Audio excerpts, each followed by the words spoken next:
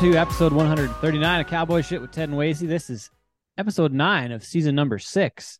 We're already in the 6th season, Wasey. How about that? Oh, what a world, man. Time flies when you're having fun. And so we've had this conversation a couple times, but the seasons are probably not relevant to most people, Mhm. except for on iTunes when we don't get the numbering right, and then it like gets buried at the bottom of the list, and people are like, "Oh, where's your latest show?" Oh, it's lost in the internet It's there. because we It's didn't lost in label it properly. the Because you depths got of to label podcast them, land. properly. So that's the only reason why I know this, because I keep track of it here, so I know what's going on. It's been a So heck of a run. we are. We're approaching 400,000 downloads on the show. Oh Lots of yeah, things that too. happening. That too. Slowly getting there. Happening. We got some. It's getting warm out again here in Hmm. Canada, which we love. It's probably getting warmer wherever you are too, unless you're in the southern hemisphere. Then it's probably cooling down. But not a lot of you Southerners really listen to this show. Not a Southern whole Hem bunch. Southern hemispheres, except for our Aussie friends and maybe a couple Kiwis. So we thank you for listening. From that far away, haven't been there in a while. Maybe Dude, get did back you someday. did you get fucked up by the time change? No, not at all. Not Actually, at a little all. bit. I slept in like the next day. That was it. Yeah, I found I found it like I was like more than other times. I felt like way more fucked up from it, which is really weird. But Really. yeah, Probably yeah. the BC. Probably the BC left. BC. Apparently, BC is thinking about switching to not like to Saskatchewan style. Well, I think a lot of They're just a lot of people should. I think it's really unnecessary. well, The whole thing. they're waiting on a vote from I think the state of Washington. Because I think Washington has to agree with BC, like has to do the same thing because there's so much trading and stuff done between the two. Yeah. So, but it's like probably gonna happen, which is crazy. Huh. That'd be kind of neat though. So then Oh, what I would. would that put us? That wouldn't put us 2 hours off of BC time if Alberta changes a bunch, would it? Be the same or one I hour think it'd be different? the same. I think it'd be 2 hours in the 2 hours in the winter time when it Oh falls shit. back.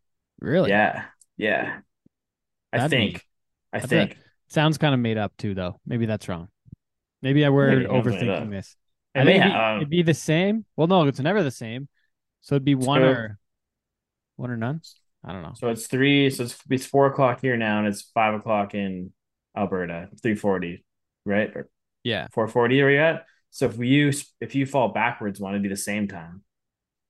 Huh. If we stay the same, right? You'd be at 3:40 now, and we'd be at 3:40. So it'd be the same actually. Yeah. It's So only be same or 1 hour in the 1 hour. summertime. Yeah. Yeah, one. There we go. We figured it out. Anyways. Time Anyways. time Oh change. fuck. No, I was not that bad off. Um the what are we going what's up this week? So what's up this week? So we had a good chat last week, and I got a lot of positive comments back from a lot of people in the industry. And I was surprised that and it might still be coming. I haven't been around folks and haven't been in any events yet, but I was surprised we didn't get more negative feedback from that opening of the show. I had to apologize to Jill after. I was like, "Hey, I know you work for the Stampede, but we kind of did this, so sorry about that. Mhm. Sorry once again, Jill, about that part of it." But it was something that had to be said. I think, and I don't think there's enough of this honest feedback sometimes in a public forum for rodeo and Western sports in our industry. So, keeping up with that theme, let's get right on to Rodeo Houston, Wasey. Uh, so Some the shit story, went down. yeah. So the story is, Bo Cooper gets called for a barrier penalty. Doesn't really truly break the barrier. It's a malfunction. Loses $50,000 over the process. He's disappointed, obviously, but there's no replay. There's no way to overturn this call, as far as The way the like, there's no rules way to go or anything, right. there's nothing you can do. Yeah, like there's Actually, no. and I got to look at this thing that Sean sent too. I need to find that. Yeah, well, like you're saying, like without the use of instant replay, and I think the PBR is the only like Western sport that uses any type of instant replay, whether it be for calling slaps or can you still challenge rise in the PBR, right? Whereas Yeah, and we even in don't. Canada, we even have Yeah, that in Canada too. yeah. So you That's part of the can't. deal. It's too bad, especially when there's this much money on the line. Because like Bo went from winning like over 50,000 to only five Yeah. thousand dollars towards the So standings. So I mean, here's calfroping.com. After the Bo Cooper incident at Rodeo Houston, let's look at PRCA's rule on barrier failure. A failed barrier cost Canadian title roper Bo Cooper $50,000 at Rodeo Houston. on March 19th, 2023. What could happen or what should have happened? So clearly does not break the barrier. The neck rope clearly off the calf at Rodeo Houston with Bo Cooper still behind the barrier line. 2021 Resistol Work of the Year. He had the best Riley Webb's 8.9 second run to win 50 grand. 8.5 could have skyrocketed to the top of the world standings to give him a legitimate shot at his first NFR. Instead, Tomlin announced a 10-second penalty for broken barrier, stunning Cooper and fans everywhere. So this comes from Jade Corkle. He says, I don't know Bo Cooper, but I sure hope they make this right. I know they can take a barrier off or put one on after the rodeo's over. I've seen them do it. So no better day than today. That comes from 3-time world champion healer Jade Corkle. Advocating for an overturned call or the addition of instant replay. Cowboy Channel is the best thing to ever happen to rodeo, and they are the cause to about to cause rodeo to make some changes. Commented Justin Moss. Interesting. Shane Hanchey commented as well, who's also somebody who Bo Cooper has been learning a lot from lately, right? So that Bo's spent a lot of time down there, yeah. Jade Corkle, if you knew him, you'd love him like we all do. Hanchy said, "What's right is right, and this was a bad call." And this is coming from Hanchy, world champion title roper. We don't see them as obvious in our event as you guys do from time to time. This one hurts. It hurts bad. The judge could have made it right. The judge could have made it right. He had the chance, but instead chose to look Bo in the eye and tell him that he'll be able to sleep tonight knowing he didn't make the wrong call. Oh, boy. That's brutal. Calf Roping has reached out. CalfRoping.com has reached out to PRC leadership for comment on the issue and will await a response. Here's the rule book if barrier system failure.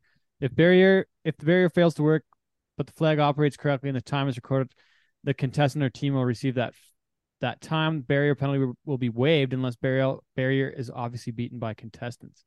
Wow. Damn, so that's right there in the rule book. Hanchy says he got hosed. The neck rope pulled off the calf. The barrier never released. He shouldn't have got the +10. He should have won Rodeo Houston. Damn. Brutal. But coming from Bo Cooper, he says, thanks, everyone. I appreciate every one of you being behind me. Pretty cool to know that there was this many people that were pulling for me. Biggest moment of my rodeo career. Wish the feeling of throwing my hands in the air knowing I won it was a little different. That's something I'll never get back. Brutal. Yeah, dang. So some of the judges in PRCA are actually salaried employees.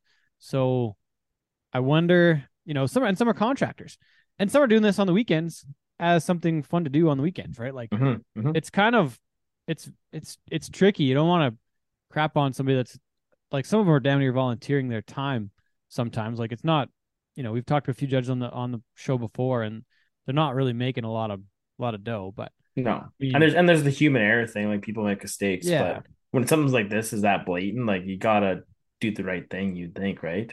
And I don't know if there's more time involved that is needed for like a review, but I don't know if he was last out, if he just needed to, if the judge needed some more time to say like, hey, this isn't right. Like, but he might not have been watching that close or didn't think it was, I don't know.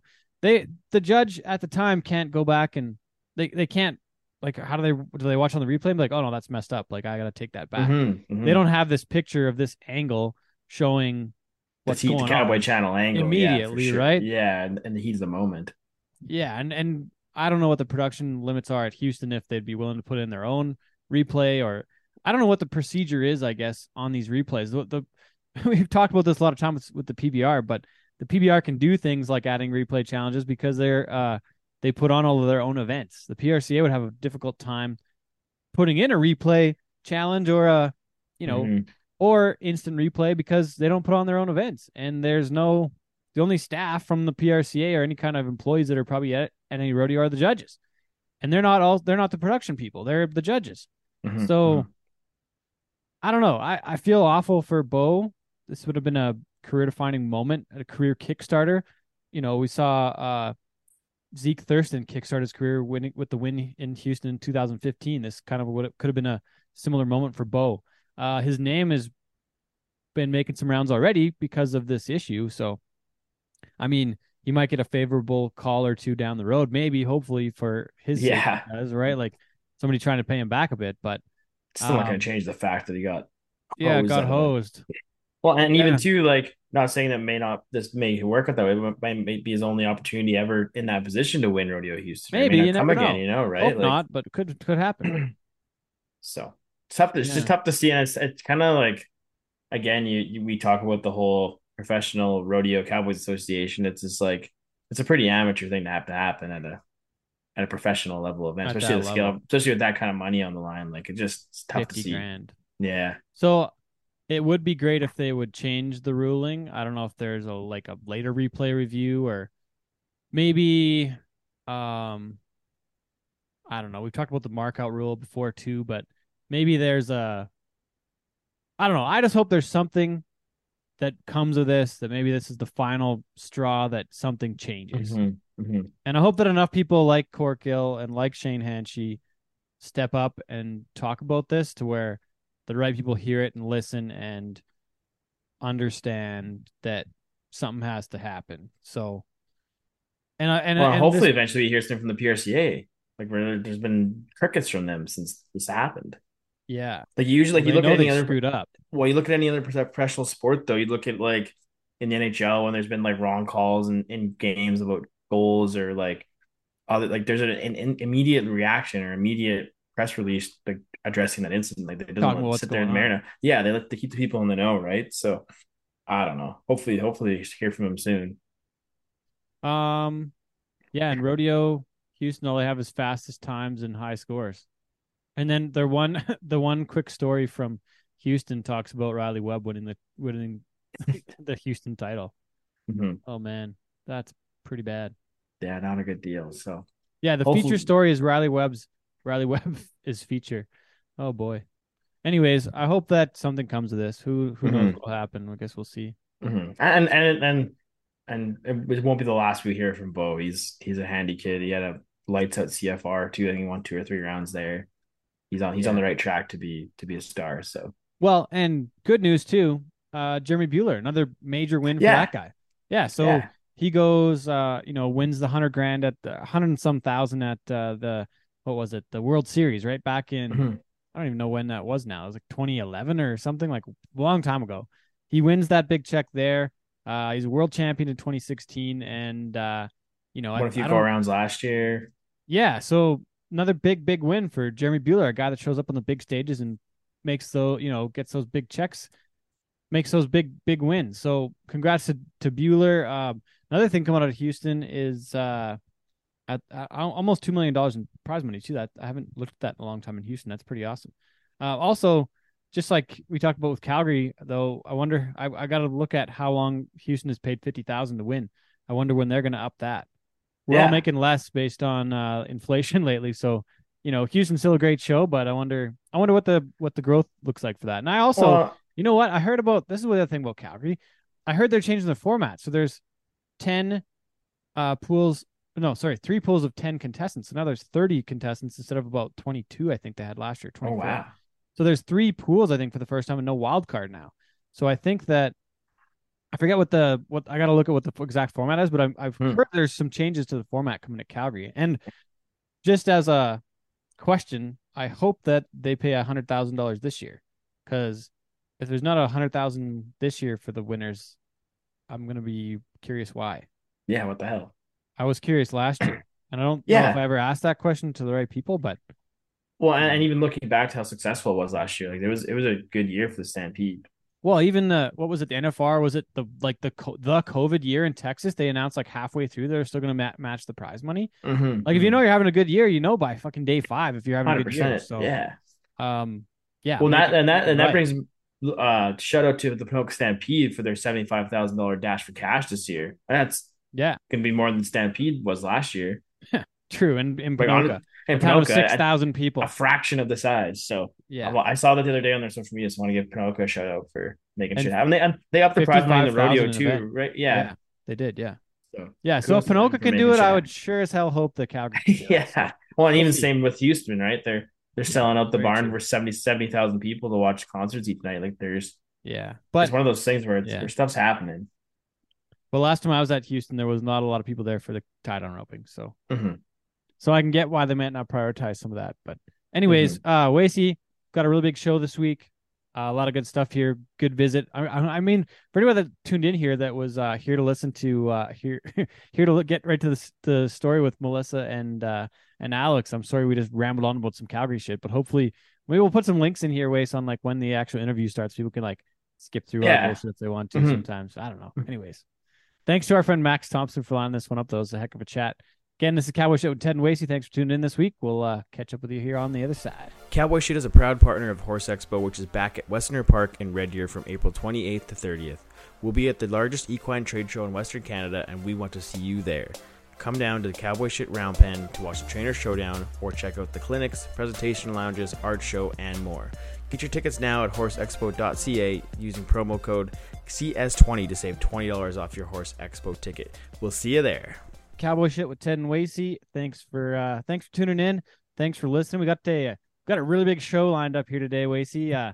We've got Going a little out of our strike zone for types of man. guests, but it's gonna be a good one. But you know what the cool part is? It's all extreme sports. Like everybody in here has done something really extreme and done it at very high levels. So we're gonna get right into it. Looking forward to this show here. But we've got a three-time Olympian in the skeleton and a bronze medalist. She's been on the Amazing Race Canada. That was in season 6 for 10 years.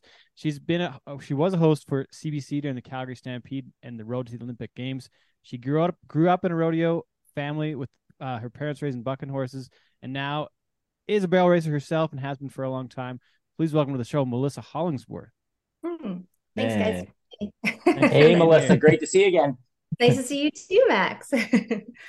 And for those who are watching on our YouTube page, the Sharp Dressed Fella with us is our good pal Max Thompson. Max competed in ski jumping and all the fun stuff, and still heavily involved with Team Canada on that front. And he works for a company called H2 Safety in Calgary, and is kind of a man, jack of all trades, master of none when it comes to that deal. So welcome to the show, Max Thompson. Thanks, Wasey. Awesome. Max also went to the Olympics 2006, and he's our friend Preston's boss. Preston Sire, been on the show before. Definitely his boss. Yeah. Yeah, definitely. He's a popular guy on the show. His voice is iconic. Quite good. And our third guest today, we've got a big show. She's a Canada's first ever world champion in the ski jumping and the first Canadian woman to win a World Cup ski jumping event. She's also the only female athlete ever to win junior and senior world championships in 1 year. Coming to us from, I think you said Finland. He's in Loutitt right now. Yeah, unbelievable. Yeah, Thanks hi. for joining us. Yeah. You left out the Olympic bronze there in her intro. Oh yeah, geez. Yeah, I also have like, no big deal. No big deal. Yeah, no big deal. Three Olympic medals on the show today. 3. Yeah, you also left out the distance record of 225 meters. Yes, I should let you do the intro, Max. I bugged that one. Between the 5 of us, we got 2 bronze medals in the Olympics. Not too bad, eh? That's pretty cool. It's pretty cool. That's the hardware. I'm so interested to hear about the evolution of how things have been like when I started way back in the 90s to what your journey has been, Allie. So I'm excited to hear your story. I'm excited to share it, and I'm excited to hear yours too. Hey, Mellisa, before we really get into it, are you a fan of wind sport or not? I want to hear your honest opinion. Oh boy. Well, I was a part of when they were doing the plebiscite for the 2026 bid to come back to Calgary. I was part of all those meetings. I was there with Mayor Nenshi, and I got to hear all of his rah-rah stories and how he was going to support those games. Everything seems so positive, from what I know. I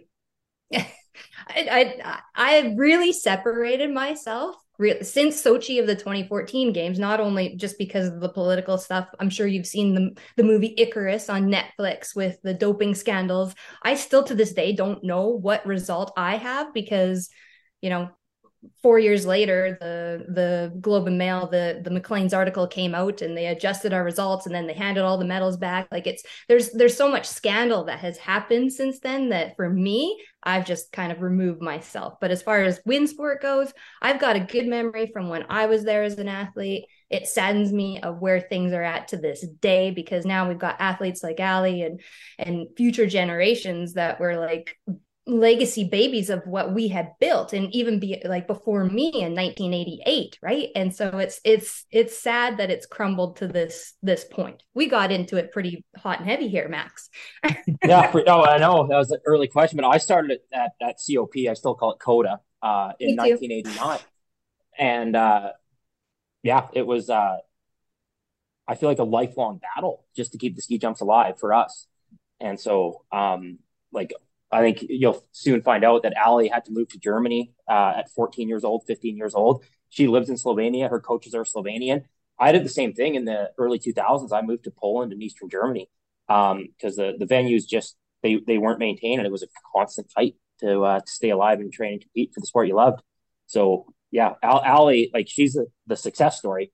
I'm the failure story, which is awesome. I went off my own, made the Olympics, came second last place, and coached for a couple of years. But frick, Allie did it, so it's so cool to see.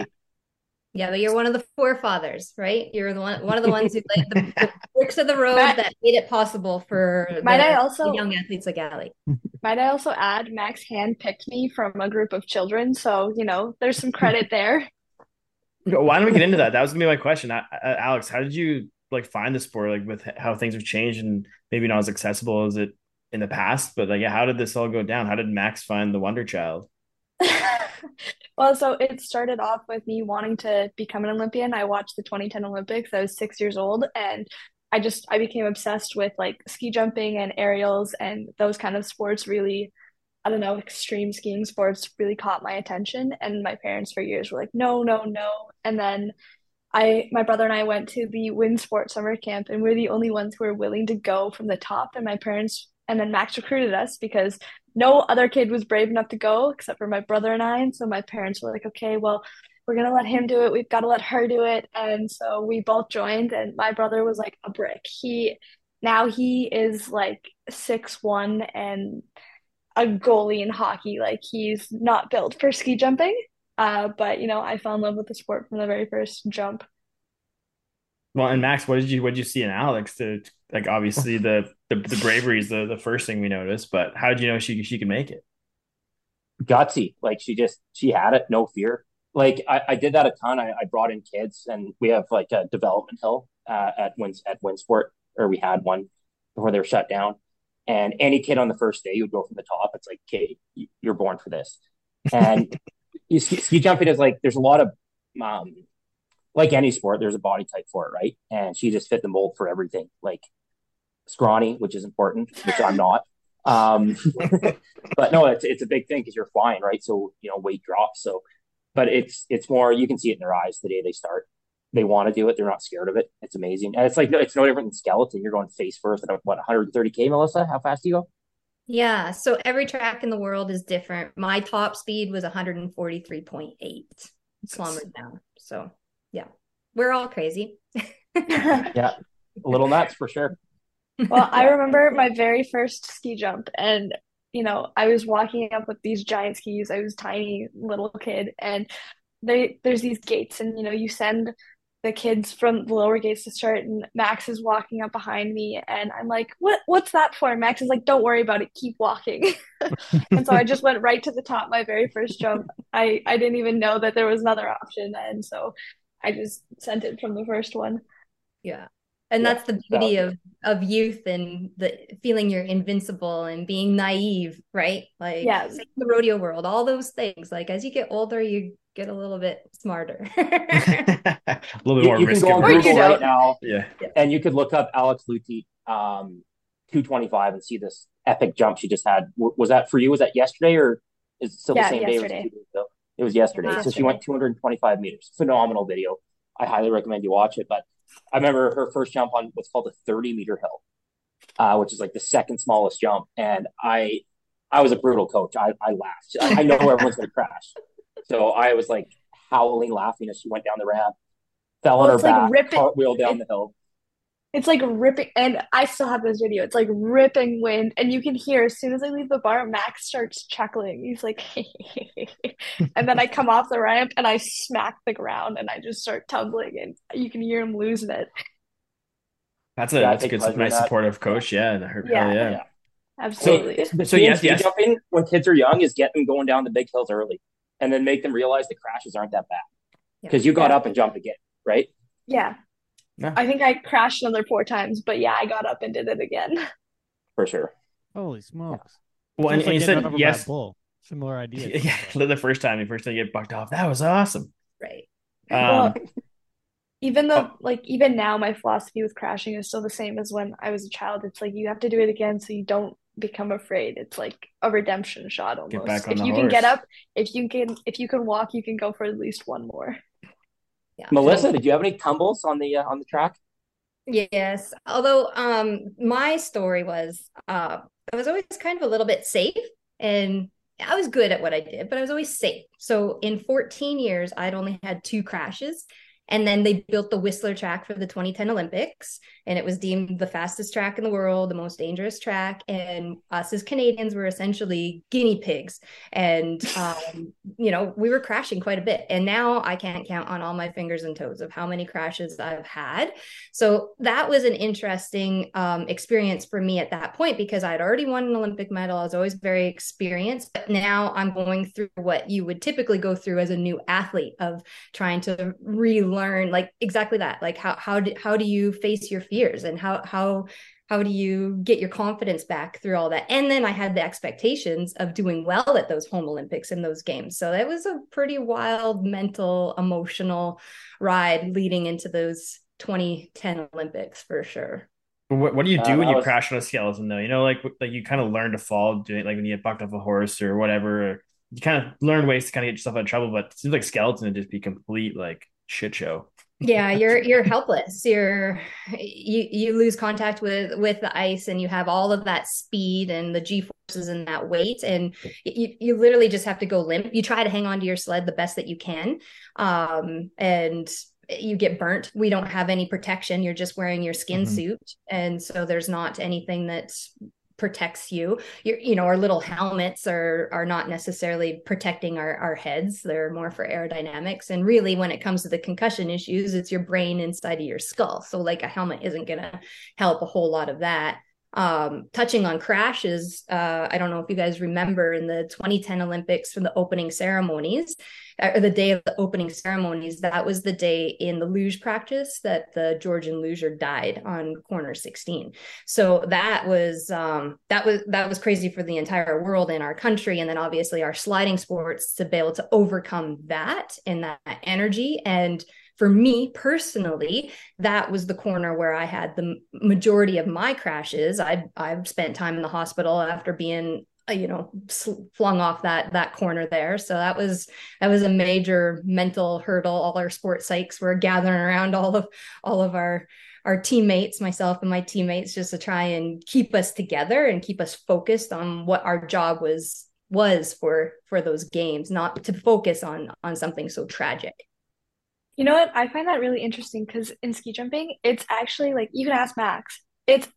I know this sounds absolutely insane, but it's quite safe because, you're always falling with the speed and we're not really going that fast. We're high, but, you're falling with the slope of the hill. You're not falling against it. Like you guys are falling against your speed. We're falling with our speed. And so, you know, most of our injuries tend to be like knee, shoulder, collarbone, things like that, where it's just high impact. And so it tends to be going way too short or way too far that those happen. But, it tends to be injuries that people can come back from. That's I've funny. watched you guys crash, though. I've watched you guys crash. And I was Mellisa, you're like me. You're like in '90s, 2000s. The sport was a little bit different then. It's come a long way because I It's a actually lot. vividly It's remember. also very controlled now. Oh, sorry, Ali, go ahead. Well, the equipment's changed, so we're going lower speeds in the same distances. And so they've done that on purpose because when they dropped the speed by increasing the sizes of our suits, everything became safer because even though you are going, really far, you're going the same distance with less speed. So it's a lot easier on your body and your joints. And so, when they started realizing that that was a possibility for safety and, it makes it more exciting for viewers and safer for the athletes and, it's still fun for us. It's kind of like a win-win situation.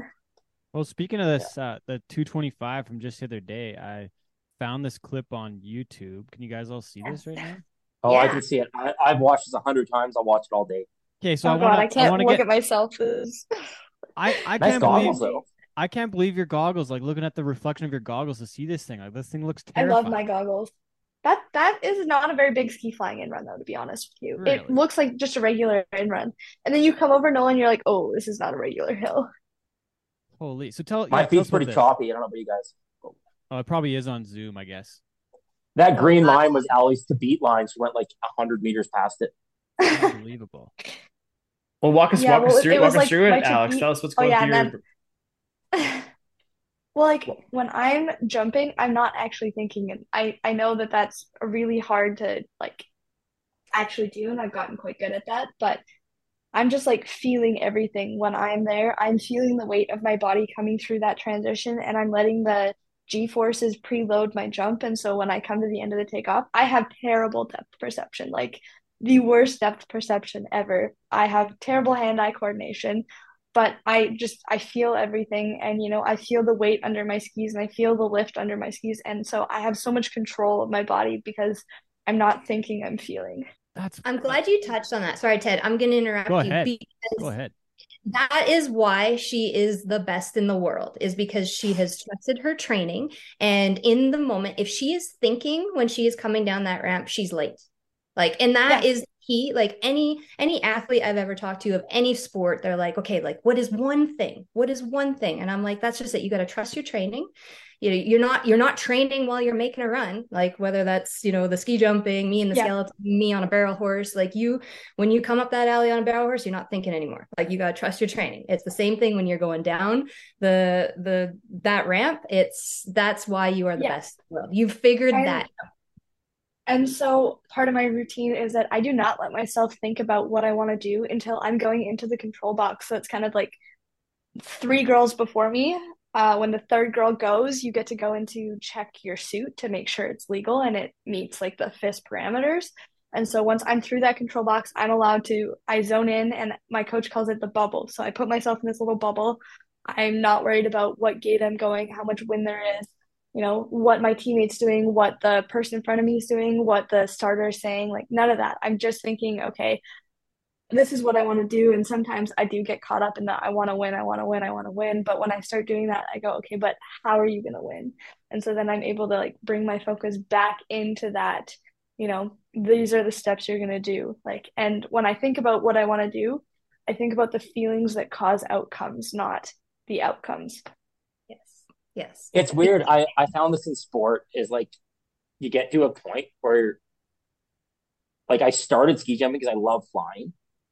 And then you're kind of on the World Cup or whatever, and you're doing it as like a process.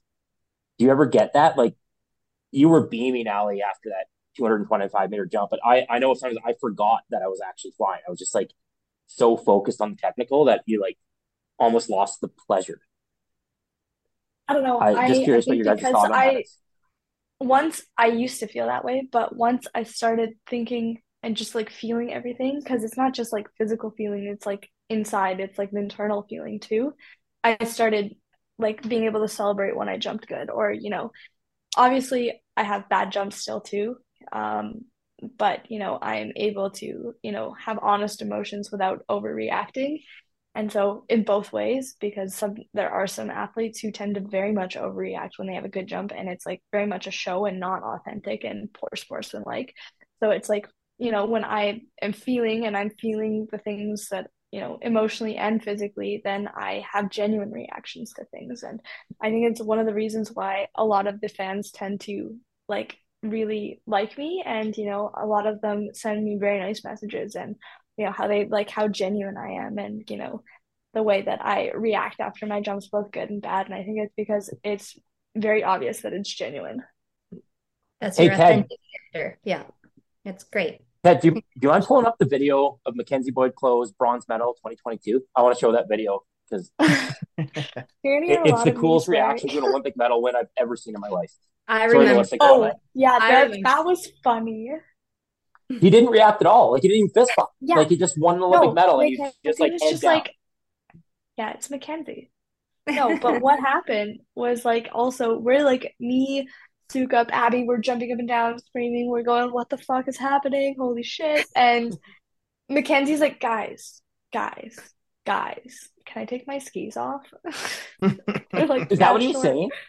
Yeah. Oh my God. And then he like came in for the group hug, but you know, there was a moment in Beijing, and I didn't notice it because obviously I wasn't able to see this, but if you look at the replay of the medal ceremony, you can see where we're all holding hands after we've gotten our medals, and Mackenzie standing at the end of the line because he was like the finisher for our team, and it was the other three of us. This was our first Olympics. We're all rookies, and then this was Mackenzie's fourth Olympics, right?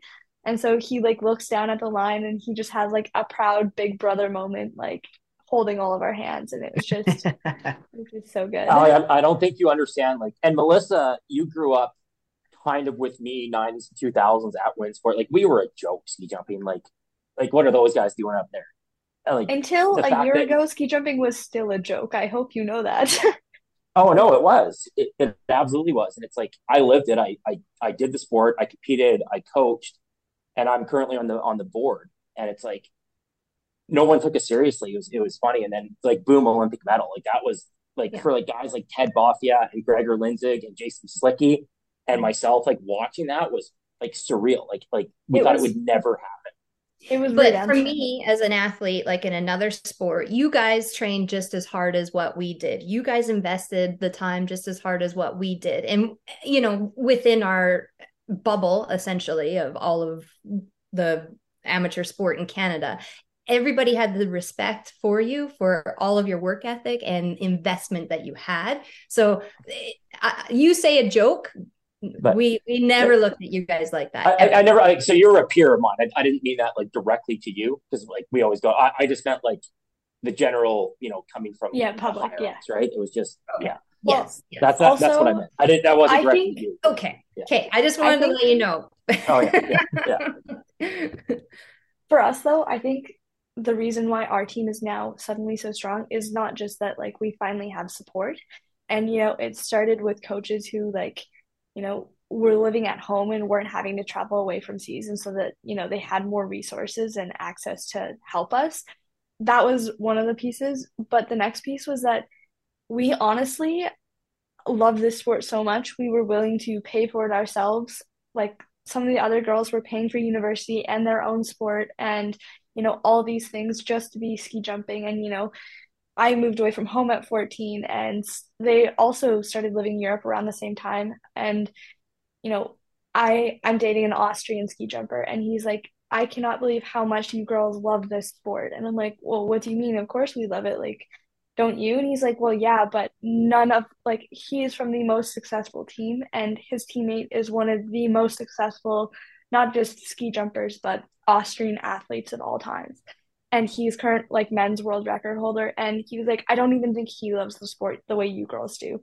And I think that passion we have and how much like we love the sport genuinely is why we're starting to succeed now is because once we finally had that resources, we have the passion, you know? I can't believe that you are from Calgary and we literally have COP down the road from your house and you have to go to Europe to do this.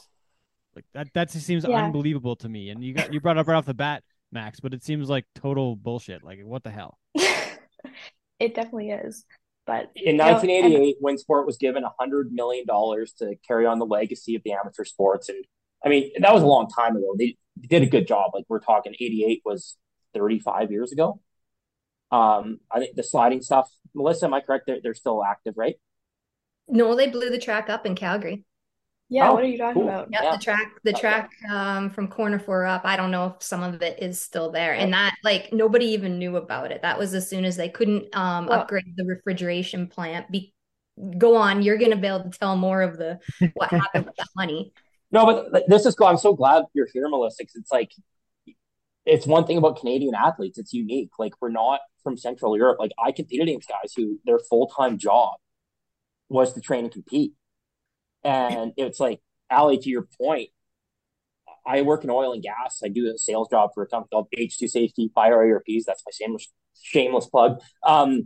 Natalie Eilers, she serves Sorry. me at freaking at Earl's as well. Yeah. It's like she's working downtown and competing internationally. Yeah. You have to do that.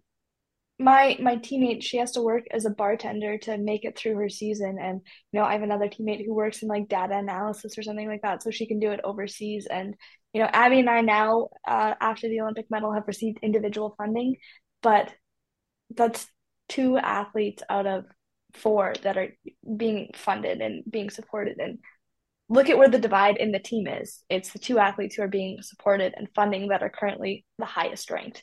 It's not a coincidence.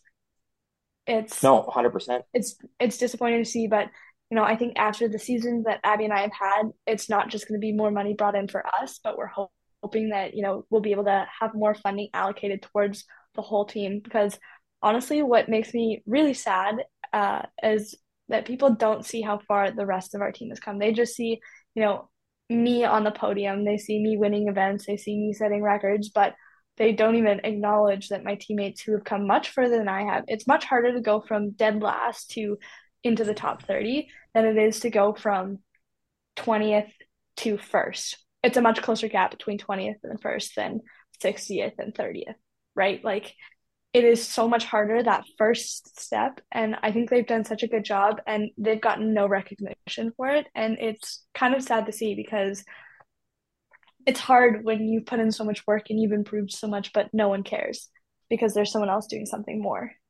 Yeah. That bubble life, I know all about it because that's where I lived. It was, between 50th and 30th in the World Cups. Yeah. Right. And so, they are steadily improving, but it's been Abby and I who've gotten the support. It's always been like, not from necessarily coaches, but more from funding perspectives. Like, I got grants and Abby got grants, and we were getting these things that the other two girls weren't. And it didn't create a split in our team, but it allowed Abby and I to progress quicker. And it's a little bit unfair. Like, obviously we didn't choose to get chosen, but you can see that there's a divide in the team. Mellisa, what was your experience in this same capacity? Yeah, it's, very similar. So I started when I was 15, and it was right when women actually had their own starting to get their own World Cup. We used to actually race with the men. I didn't have that experience, but like the year before me. So Salt Lake was the first Olympics where women's skeleton was an Olympic sport.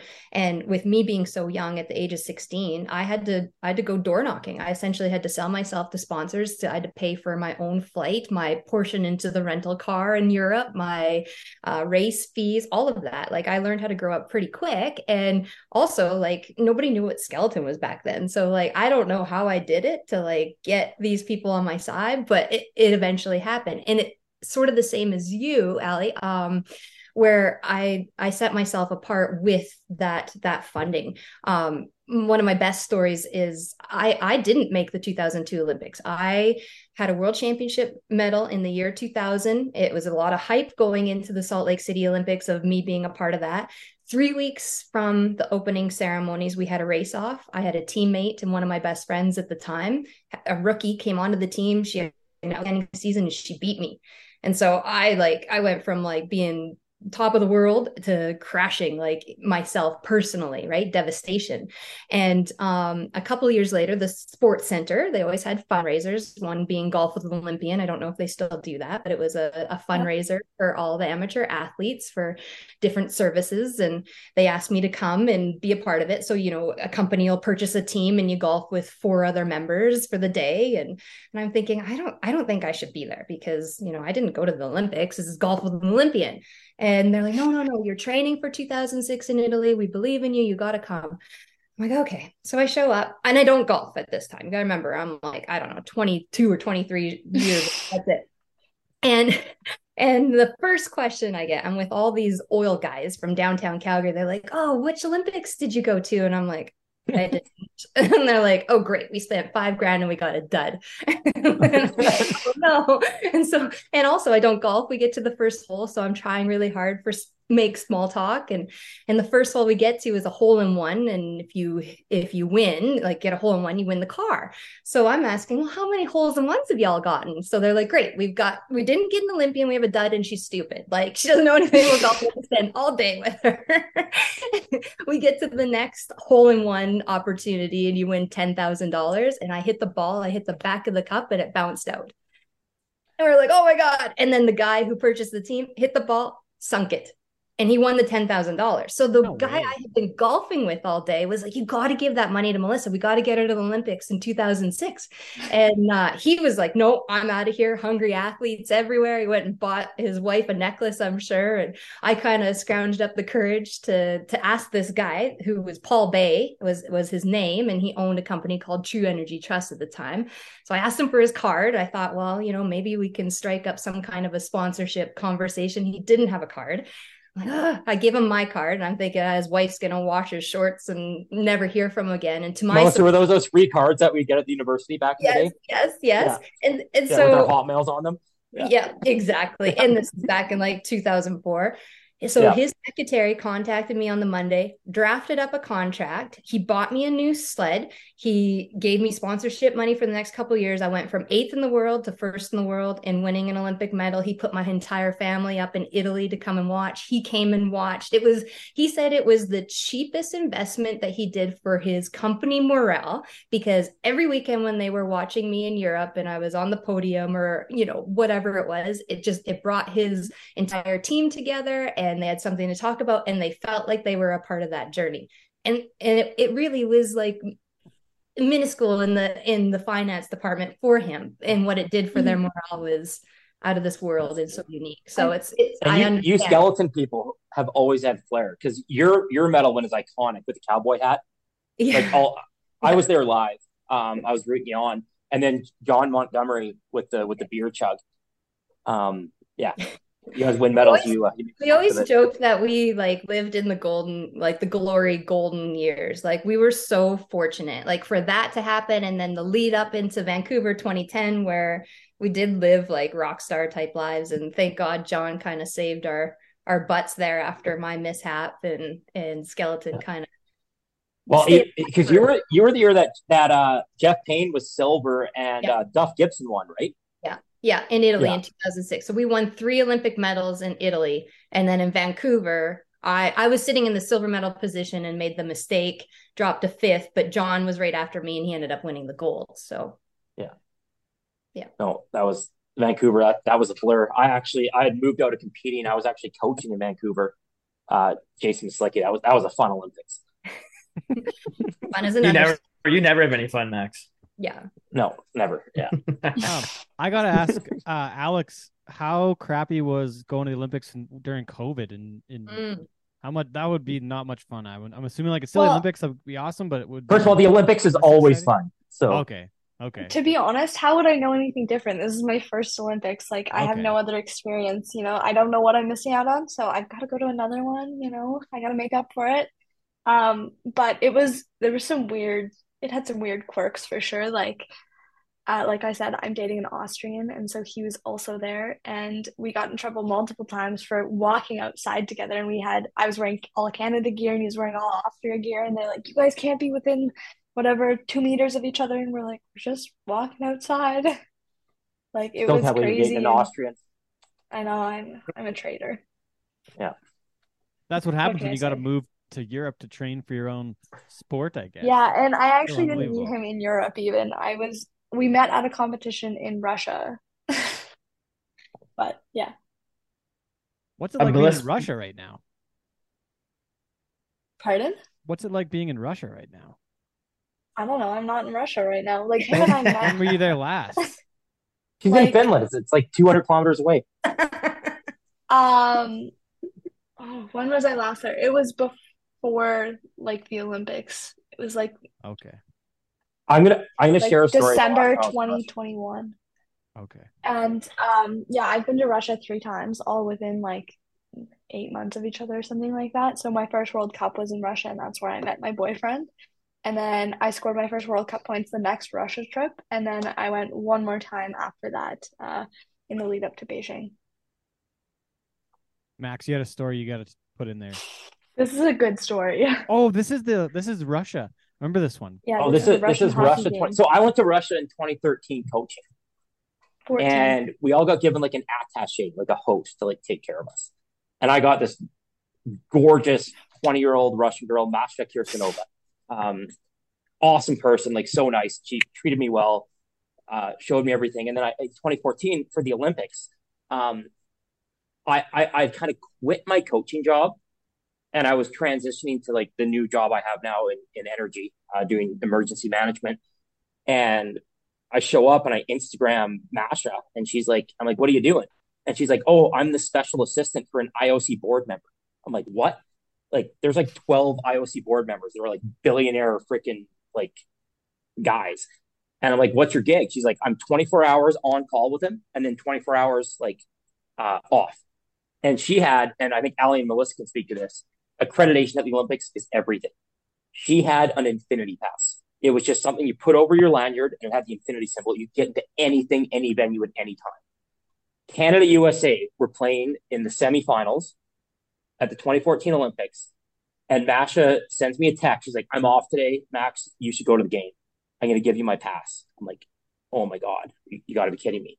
So she gives me her infinity accreditation. I've been lucky in my life. I saw the Golden Goal live in 2010, and I watched Canada get knocked out of the Sochi Olympics in the quarterfinals with Walter Gretzky. I watched it with Walter. It was crazy.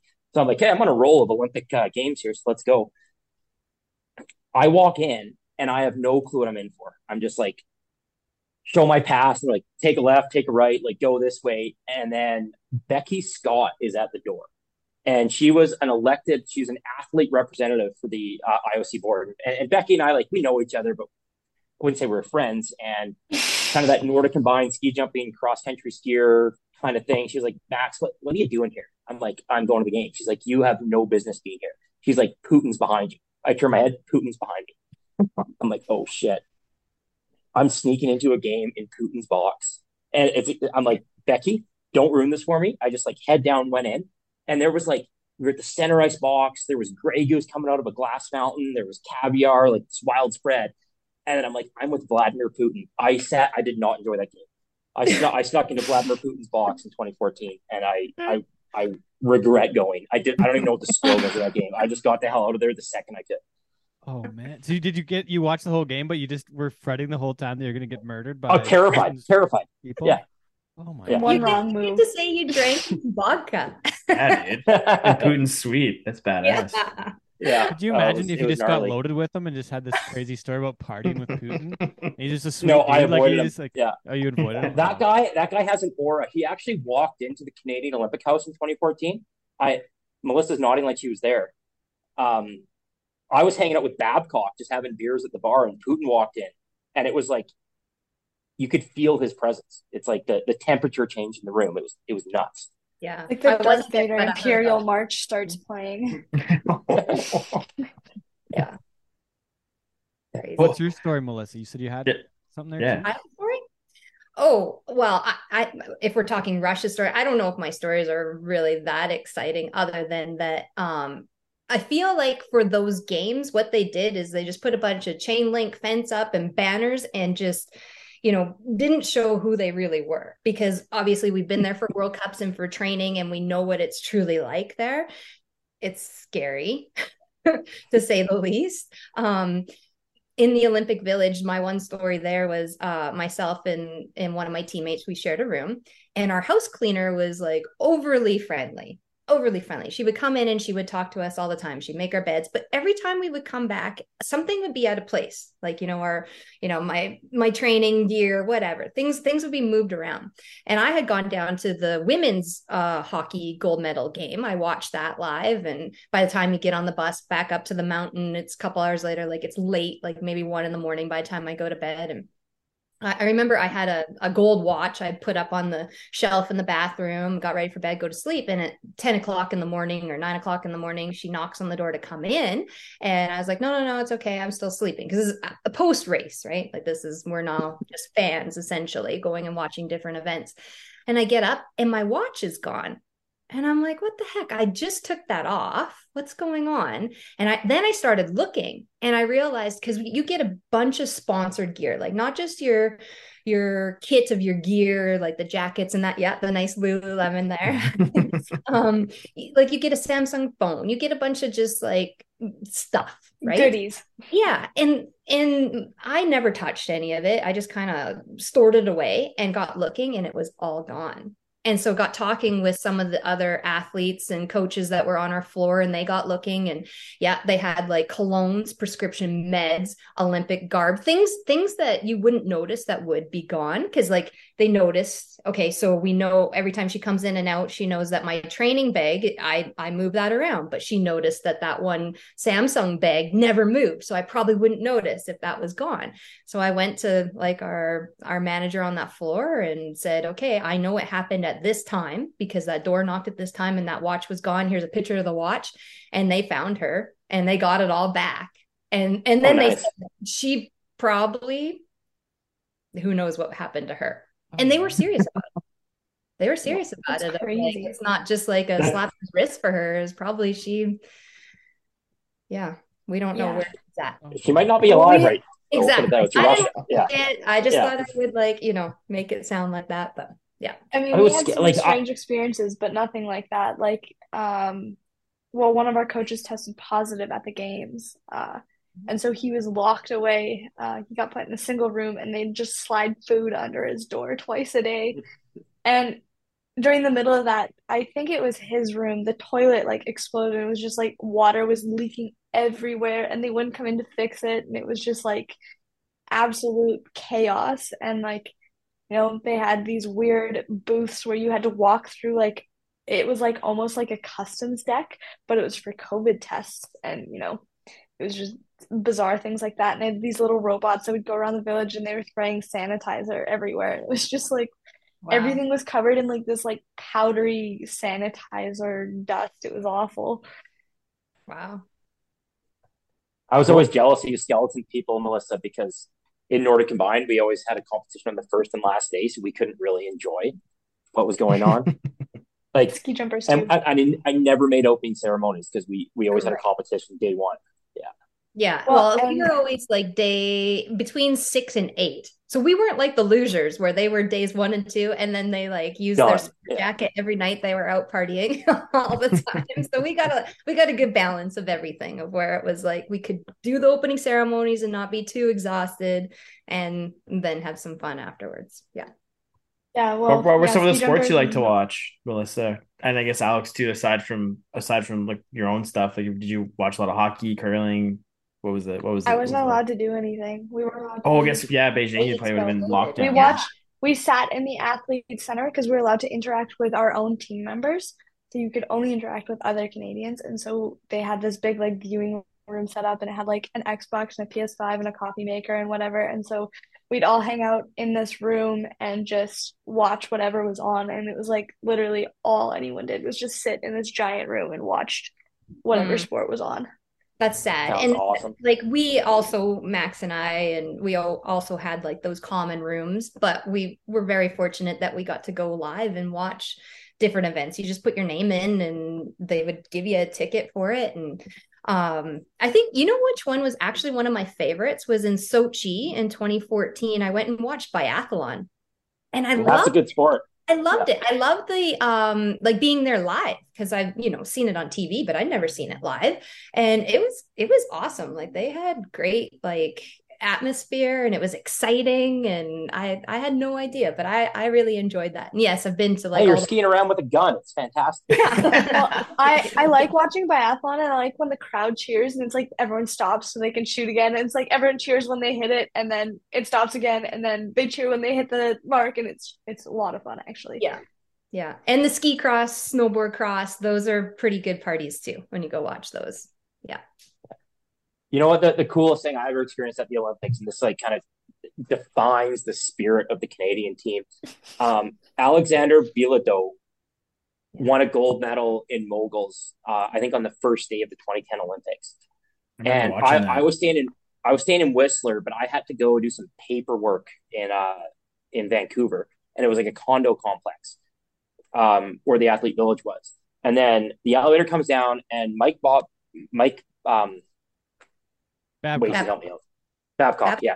He comes out of the elevator, and he's with Chris Pronger and Jerome McGinley and Sidney Crosby. And there's a gal, she works for the Oilers now, actually, because she met Peter Chiarelli at the Olympics, and he hired her to work for the Oilers. But she goes up to Jerome McGinley and is like, "Hey, Bilodeau just won a gold medal. He's 5 minutes away. Would you guys mind like waiting here and giving him like a round of applause when he shows up. And Iggy's like, yeah, for sure. And Crosby's on board and they all hang out. And then something happened. It was like super postponed. It was like 40 minutes. And then Babcock is actually on. He's like, hey guys, we're going to wait. It's a practice. We're playing Latvia tomorrow. It doesn't matter. And they waited for like, it ended up being like almost an hour. Alexander Bilodeau shows up and the entire men's Olympic hockey team, which is just like Crosby, Iggy, Pronger, like an insane lineup, just gave him a round of applause. And he just started crying on the spot and they all give him a hug and a high five. I'm like, holy shit. Like that was one of the coolest things I've ever seen. And I was just like, I was a nobody just kind of in the background. I'm like, this is sweet. So, well, I had an experience like that, but it wasn't a hockey team because we weren't in the same village as them. But it was me and Sukup. We walk in after getting our medals, and we're like all happy. And Mikhail Kingsbury like comes up to us. He's like, "You know what you guys need to do?" And Sukup and you're like, "You know who we are?" Like, oh my god. He's like, "You guys need to get some socks." And we're like, "Get some socks?" He's like, "Yeah, you need socks for your medal." He's like, "Get socks for the medal." And we're like, "Okay." And it's just like total, like, we're like, holy crap. And he's like, yeah. And they had like made a big poster for us because they were leaving as we were coming back. And it was like they did a big celebration for us. And it was really cool. So do you keep, I still don't get where the socks fit in. I do. I have a Superman sock that I keep my medal in. I keep mine in a Royal Crown whiskey bag. That's even better. Whiskey. Oh, man. How did you end up putting your medal in that? What's that? It's like that purple bag that comes with Crown Royal. It was soft in velvet, and I don't even know. I don't know how I got it because I don't drink whiskey, and I was like, "Oh, it's perfect. It's perfect." That's good. So where are the medals? Like, Mellisa, yours is probably back home when you're away, and same thing with you, Alex. Like they would stay at home on a top of fireplace. Mine's in my apartment in Slovenia. Okay. So. Yeah, mine's at home. I don't have it mounted or anything. Like I spent, pretty much from the day that I won it out speaking. So it's hilarious. Like when you get my medal compared to some other medals like that are pristine, mine, like I went into like a grade 2 class about I guess it'd be a month afterwards. And it was on St. Patty's Day and they had green icing cupcakes and they're all like eating their cupcakes and touching my medal. I'm like, no. Like, and it's just, I've been in lots of parades on horses. Like it's beat up, like hitting saddle horns and it's not in good shape at all. But I think that just shows it's been in that many hands and maybe the impact it has on somebody down the line in the future. I think that's cooler.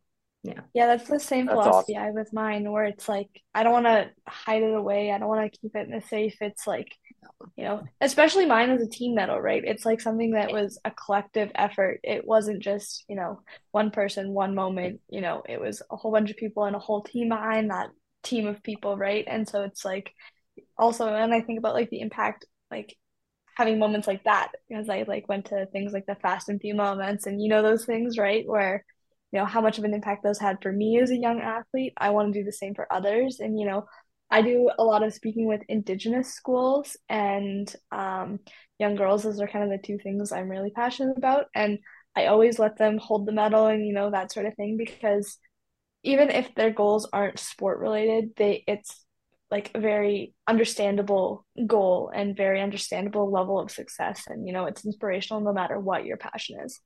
Yeah, absolutely. You can draw the parallels no matter what field of work you're in. Yeah, exactly. How did things change for you guys after winning your medals? Like with like the pressure, Alex, you were talking to it before we started recording here. Like people recognize who you are now. Like how much has that impacted the way you're going to approach your next steps, and Mellisa, how much did it change for you?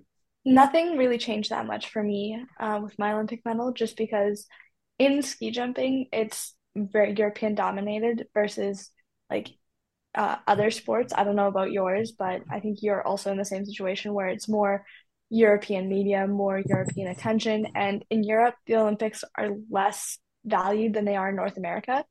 So, my world championship win had gotten much, much, much more recognition for me than the Olympic medal. And part of that might be, as an individual, and I was already starting to show some really good results going into that event. But, I think that since it's weighted less, it's more about consistency for the audience that's watching ski jumping. I started getting recognized, and I'm pretty sure if I went home and I said my name to someone, they would be like, "Okay, cool. What do you do?"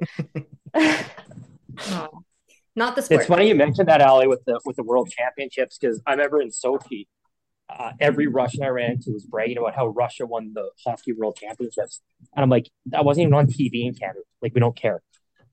Yeah, But that, like that I World could say, Championships, such yeah, I could say to a Canadian like, "Oh yeah, I'm world champion in ski jumping," and they'd be like, "Cool, but how did you do at the Olympics?" And I'd be like, "Well, Yeah. I Yeah. was disqualified, so Yeah. My story I would say is different just because of the timing. Like I won mine in 2006, and that's kind of like where people weren't really sure what the sport was. But yes, in Canada, that was back in the time where everybody gathered around to watch the Olympic Games for one. Like it was something that was exciting because, we would go to the Olympic Games and maybe come home with only a couple medals, and our team did so well in Italy in 2006 as a whole. And then we were hosting 2010. So we were in the goal, like the hosting broadcast rights had changed from CBC to CTV, and their goal was to bring these names of these athletes and be household names so that people understood that. And they did a very good job with the media and amateur sport and getting to know who we were as people and as athletes, and getting Canadians to follow us from 2006 to 2010.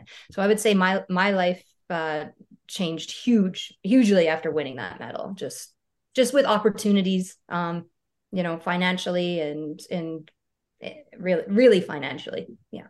How important is it for the Olympics to come back to Canada at some point? We're one of the few nations in the world that could do it. The Calgary bid, Melissa, you talked about that being something you worked on, but how important is it for that to come back to Canada? Like that, it's got to come back here at some point. But like the Calgary, it's kind of disappointing that the Calgary mayor at the time wasn't behind it. So Yeah. what's well, got to happen though?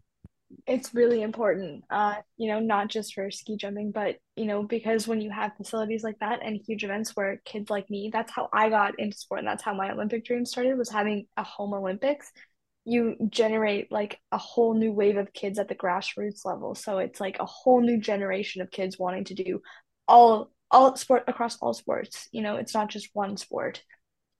Yeah, I totally agree. Like Calgary was like a hub for North America of not just Canadian athletes to come and train there, like American athletes, because for us, we Mhm. had the ice house. That's an indoor push facility. So we had Americans living there year round training, and the small nations, Australia, Japan, like they would come and live in Calgary, and same with the speed skating world, right? Like where all the small nations, they would come and they would train at an Olympic Oval. I think Calgary's now lost out on that because the amount of money that it would take to get those facilities up and running.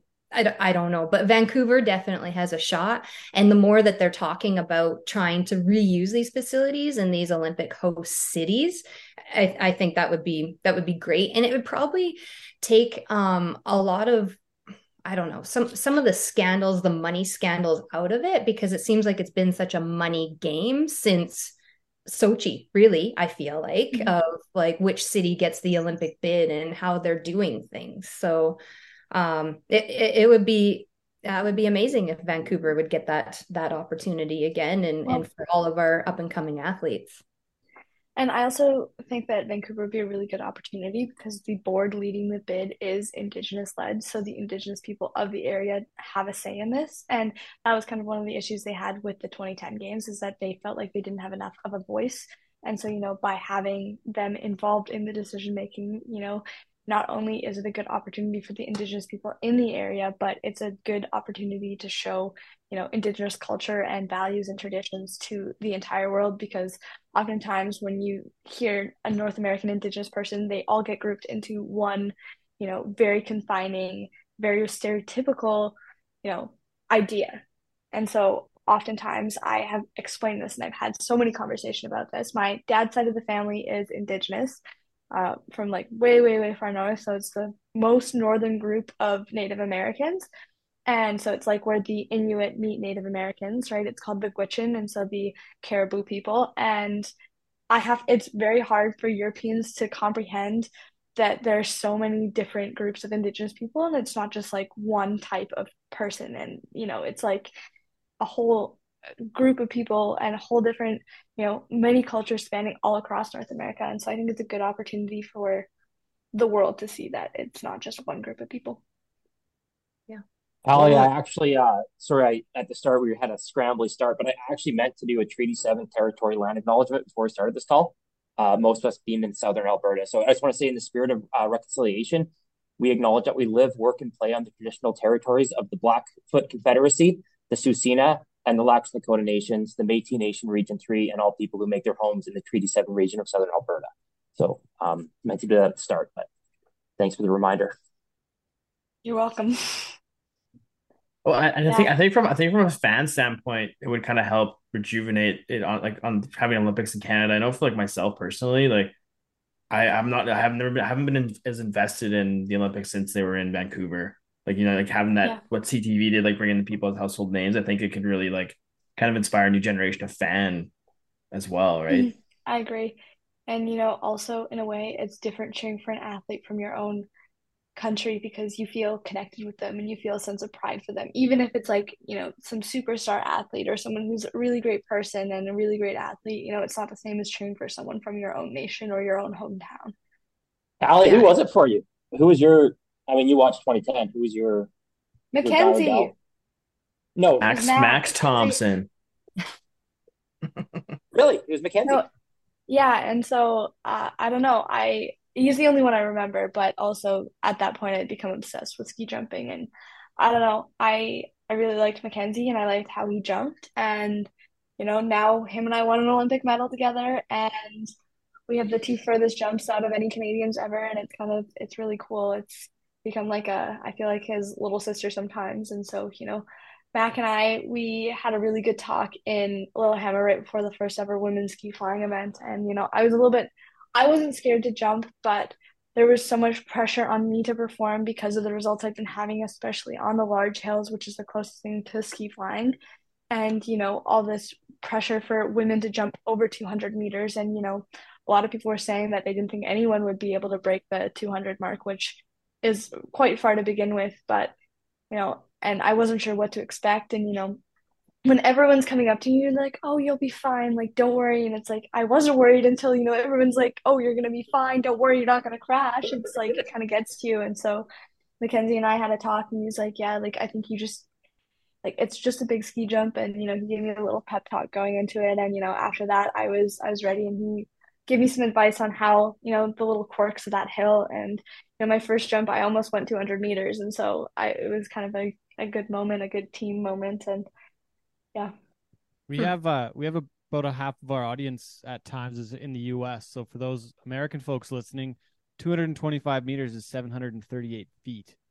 It's I can't even. It's also 246 yards. So I can't even hardly fathom what that's like. But I gotta go back It's to. a quarter of a kilometer. I don't know what that is in miles, but Let's look it up. 225 meters is We got Mellisa going 150 kilometers an hour, which is like 110 miles an hour down a So racetrack. 90, like closer to 90 miles Yeah, an hour. yeah. Yeah. Alex flying a quarter of a my kilometer through speed, the air. yeah yeah, my 13. speed was Uh, low. So, that's what is your speed going down like flying down there? ski flying, my top speed was 102.1 kilometers an hour. So it's not Oh that man, fast. it's like Regular 60 Oh, miles an jumping is hour. about the 60 speed limit 90 on the to, highway. Like, yeah. So the My funny thing is, average, the better you are at ski jumping, the slower you're actually going. It's Yeah. yeah. most people don't realize So that. yeah. Um, I tried to during World Championships, we don't have enough people for a mixed team. So in a mixed team, there's two guys and two girls, and group one is girls and they go from a women's gate. Group two is guys, they go from a guy's gate. Group three is girls, they go from a girls' gate. Gate four or group four is guys and they go from a guy's gate. And so we have four girls and one guy. And I was like, let me jump from the men's gate. Like, come on. And like my coach was like, we can ask, but we'll see what happens. And no one would let me jump from a men's gate. And one of my jumps in Oslo in Norway, I accidentally touched the outside of the tracks, and so I was going slower than the men, and I still out jumped a decent amount of them, and I was pretty proud of myself. I didn't go far, but it was kind of like a good, like, yeah, let's see what I can do. Oh man, I got two quick ones here. So Max, what was your furthest jump? I don't want to talk about it with you, Cal. Okay, we don't have to I go there. went like 148 in Ruka, Finland, just like 20 years ago, something like that. 148 meters. Adjust what would that adjust to for inflation today, Max? Oh, Yeah. maybe like 300, 350. Okay, and the Yeah. other thing I wanted to get to was um we talked early on about the mental state, and on the bull riding side of things, when it went the best for me riding was when I had that clear mind. But my problem was I didn't know how to get there every time. So what are you doing to get in the mental? What did you both do to get in that mental state where you weren't thinking, and like it's almost a meditative kind of state, or there's something to it, but I did not know how to get there every time, and I wish I would have, because maybe I would have been better. I would have had a longer career, but that was my biggest problem, is not knowing how to get there every time. And I would still like to This learn how to do this, because I think it would help a lot of things every day, honestly. Oh, Yeah.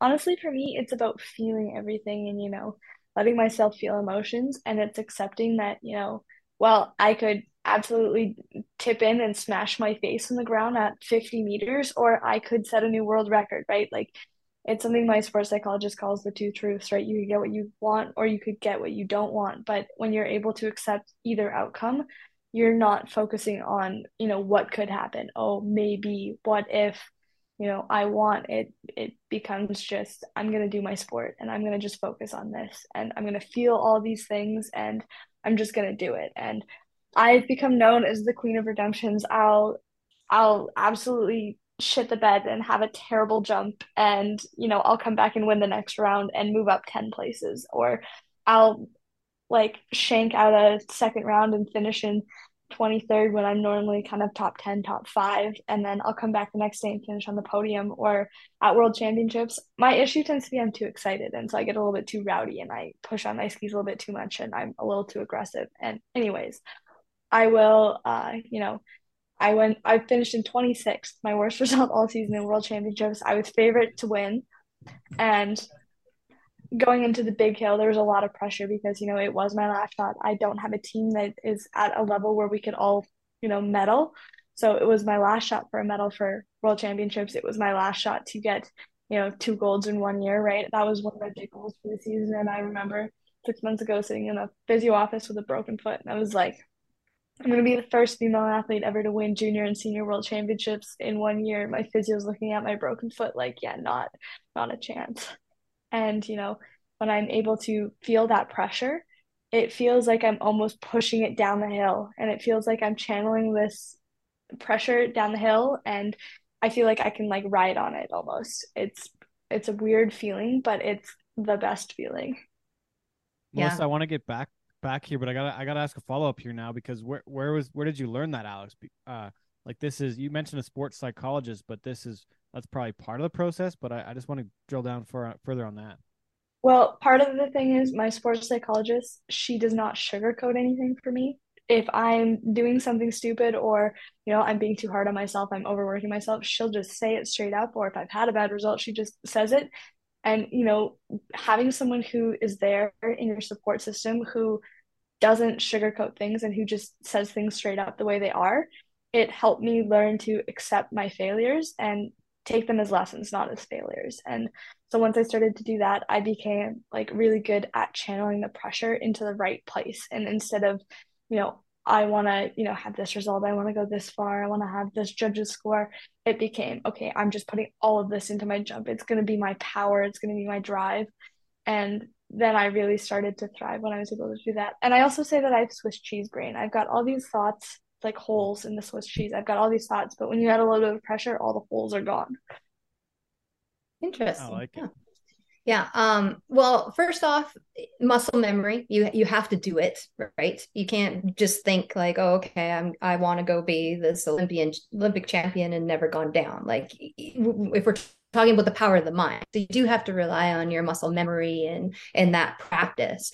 But I've been part of studies with your brain of where how powerful visualization is. Like your brain doesn't know if you physically have done something or whether you've imagined it. And so that's up to your mind control and how positive and how quiet you can keep that conversation in your mind, because you, at the end of the day, can either, be your best ally or your worst enemy of what kind of conversation and what kind of noise. And that's what Allie's talking about, is like that channeling and that focus and that bubble, and how she uses that. The brain also doesn't understand the negative part. So let's go back to rodeo. If I'm running in there and I'm like, I don't want to, like, don't knock a barrel. Don't knock a barrel. All your brain's hearing is knock the barrel, knock the barrel. Right. So like you have to change your language into it always being positive and not focusing on the end result, because that will be what it'll be. You still have to do your job in the beginning for that to play out. So and when you were talking, Ellie, about before three jumpers before you, and that's when you kind of really zone in. It's so important in your preparation prior to that you keep that noise level in your mind to a minimum. I remember one year I'd crashed in Altenburg, Germany. This is in Eastern Germany. It was right before the 2006 Olympics. The overall World Cup title was on the line. I was terrible on this track. I was scared of the track. I needed to win at least the bronze medal at that World Cup to earn the title.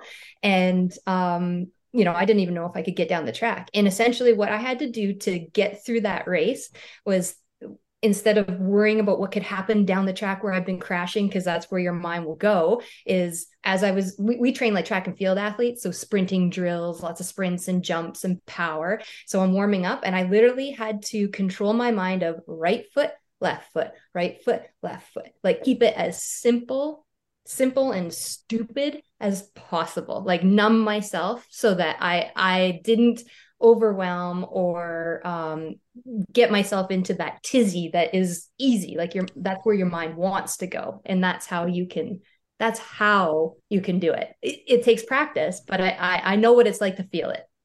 Wow. Yeah, I do things like that too, because it's like when you think about that, like very mechanical movements, or like, you're putting your gear on and you make it very routine and very mechanical, you're able to take your attention and put it solely into that. So you're not overthinking what you're doing. You're not, becoming obsessed. Like it's not an intentional thing, but you become obsessed with, maybe the result, or, oh, what if I crash? What if? And you shift that away. You move away from that path of thought. And the more gently you can move away from the path of thought, like, okay, let's work on, tightening my boots, and like, how does it feel when I'm tightening my boots and I'm putting my, my wedges in and that sort of thing. You're taking the focus very gently, because the harder you try and pull your focus away from it, the more it's going to stay on what you're trying to move away from. It's like active meditation in a way. Like everybody thinks it of totally meditation is. when you're sitting there like a Buddha on your pillow with your eyes closed. Well, you can still do your meditation in an intense environment. And that is how you're able to kind of just really zone in and get into that bubble. Oh yeah, speaking of meditation, that's another thing I've used to train my brain. So like when I am meditating and I'm like visualizing and I'm super calm and relaxed, I started with saying it out loud, and then as I got better and better, I would say it quieter and quieter until I can just say it in my head. And when I say this phrase to myself, it pulls me into that focus where I'm super like zoned in, but I can feel my heart rate drop the second I say it to myself. It's like it slows down immediately. And so I have it written on like my skis, so I see it when I go to, like, I always fist bump my bindings, and I give my bindings a little safety check. I fist bump them and I like look at my little saying, and then I get on the bar. I used to get made fun of. Sorry, Ted, one more thing, because this comes up in rail racing too, of like, what is a trigger, something that can like help get you there. People used to make fun of me all the time because I'd be on the start line yawning. And they didn't understand what's wrong with her. Did she not get enough sleep? And I had trained my diaphragm. I had trained my brain and my diaphragm of like, when you get that release, like when you totally expand that diaphragm, you get that deep breath, and then all of a sudden you feel all the endorphins, you feel that release through your entire body, and it's just like you've taken something that is just got you so you're so chilled out and ready. Yeah, it's like the same kind of idea. It works. Yeah, it totally does. You, Alex, you mentioned a saying. You don't have to share it with us. It can be, I don't know if you're willing to, but you mentioned a saying. Yeah. You can tell us what it is. Do you want to tell us what it is? It's why not I don't me? want to So know. it's like it's tattooed on my hand. It's like a pretty public thing, and it's like but it's like it's not like a why can't I win? It's what's stopping me. It's kind of my way to remind myself that I am the only thing stopping me, and it kind of puts me in the right mindset to compete. Because at the end of the day, my biggest competition is myself. I'm always trying to one up myself. Even though I am starting against other girls and I'm jumping against other girls, I'm trying to beat other girls' records. I'm still, at the end of the day, competing against myself. I'm trying to one up myself. I'm trying to be better than I was yesterday. Well, that's all that you can control, right? Yeah, That's exactly. all You can't. what you do is all that you can control, and then the outcome will be what it'll be. You Exactly. can't control the girl from Finland and what she's doing. Like you just got to focus on Yeah, yourself. That's just exactly. burning energy. Yeah. And also, like, especially with a sport where the environment is so heavily dependent, like, on like outcomes. Like, I'm sure for you it's the same. Like, weather conditions and humidity change everything, and wind, and you know, the sun, and how cloudy it is, and how dense the air is, and if there's fog or if there's no fog, and all those things impact how far you'll jump. And obviously, there is a system to try and help make it more fair, but it's not perfect. It's a guesstimate. Everyone weight, like, has different weights and ski lengths and suit sizes, and there's a whole bunch of factors to that. But you can't help it if someone got really lucky with conditions and had a good jump, or you can't, control, if they got gated down and got the gate comp that you didn't. So you can only control yourself, especially in extreme sports. Okay, there's so many more things that we can talk about here. Wasey, you haven't said much for a while. I want to let you. I'm just taking it all in, man. You're good. Okay. Honestly, it's funny because I consider myself a coach, not an athlete, because I coach from like '07 till 2015. This is like a lesson for me. This is phenomenal what we're getting from Alex and Mellisa. So So I'm cool. loving it. I wish And that I would have talking, known these things then. Yeah. and talking to you, we have very similar approaches to sport, and I think I don't think it's a coincidence that, there's some levels of success that are shared there, but especially in an extreme sport, I think you have you kind of have the same thing as us where it's like it's a lot less forgiving when you make mistakes. Well, It can cost you a lot more. and that could be. There's a couple things here. So Mellisa, I guess I didn't know you well enough a long time ago, and I still know you super well, but I've been around you lots of different times between your time at the Stampede and in the rodeo business, and when you came back after Vancouver, and I remember the quote was, "I feel like I let Canada down," going from second to out of the medals, right?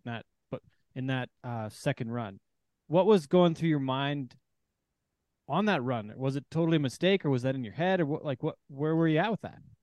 Yeah, for sure. It was, that moment was something I trained for 15 years of my life. I acknowledged that when I was on the start line of like, okay, this is what I prepared for. Here I am. I have the opportunity to win a gold medal at my home Olympics. Like, what would that feel like? And it was, I didn't know until that moment. And I felt so calm. I was so happy. Like I had the biggest smile on my face. You couldn't see it because I have black visor. There's like 20,000 people lying trackside. It's wild, the energy. And I had pushed for my fourth and final run, where I had that opportunity to win the gold medal, sitting in the silver medal position. I had pushed a personal best and a Canadian record. So, we're bent over pushing the sled, and then we dive on and we steer the sled with pressure points. And I was in corner 6, and I had made a mistake of where I came out of there a bit too early, bumped the wall, pushed me late into corner 7. And then that's where I had the oscillations in the corner and literally fell out of the corner. And that was like it wasn't a crash. It slowed me down a lot. And so I knew in that moment, I'd never done that before. And I knew I was like, oh, I'm in trouble. But I kept, more aerodynamic, got quieter on my sled. And when I crossed the finish line and saw a number 4 on the clock, You need to see a number one because they go in reverse order. I knew I had dropped out of the medal position. And that was terrifying. That is like an athlete's worst nightmare ever. And I knew the most important thing for me to do in that moment was to grab our maple leaf, our flag, and show all of Canada how proud I was. Keep your head tall. Like, it was devastating to me. And I went into the finish house. And at that point, I probably had the opportunity to go and hide and never talk to the media. And I thought, no, that's bullshit. Like, the Canadians have followed me for 4 years. This is like the most attention amateur sport, especially Canada, skeleton, has ever got in Canada. I'm not going to go hide. I'm going to go out and speak my truth. And there's not going to be any excuses, and just say, I'm sorry. I'm human. I made a mistake. That wasn't the plan. And it was scary. That was scary when you're going through that whole line of hundreds of cameras and reporters, and like they're wanting the dirt. This is drama. And I was just raw and real. And I cried. I wasn't really a crier. And it was, you're just saying sorry. You're brokenhearted. And that's all that I could say. And I had no idea the impact that would have during those Olympics and in Canada, and what it did for Canadians. Like the letters, and this is well before social media, essentially. Like Facebook was maybe just getting started a few years before, so it's a different time altogether. But for people to go to the lengths of efforts to contact me and say how proud they were of all of the Canadians, and loving every sport, and whether you won or you didn't win, it just sort of showed like how we rallied together as a country. And just appreciated everybody, not as machines, as athletes, as humans. And it was like, that was like a really, really special time. You mentioned 2010 was magic.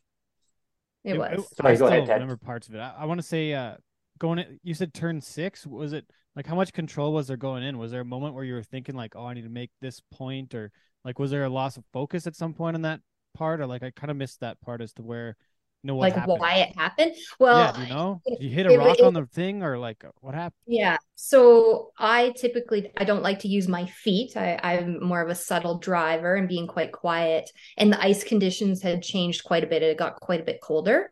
And so it was just you're going fast. Like at that point in the track, we're going about 110 kilometers an hour. Like down at the bottom, we're going 145 or 43, I guess, for me. And it was just a quick decision of where I all of a sudden felt like I was a bit too high and I needed to get out of there.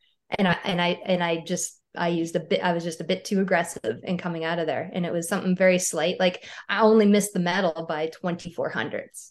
So it was minuscule of how far I was off of winning a medal, which really I wouldn't change it to this day. Like it was something that was a part of my plan. I feel like it had more impact of when I go and speak to corporations and school groups, and everybody's worried about failing and the outcome of that. And essentially I did that on the world's biggest stage, and the sun still came up the next day. And it's how you handle it, and your character and your integrity of it's you can't be afraid of the bad things happening. It's essentially of how you handle it.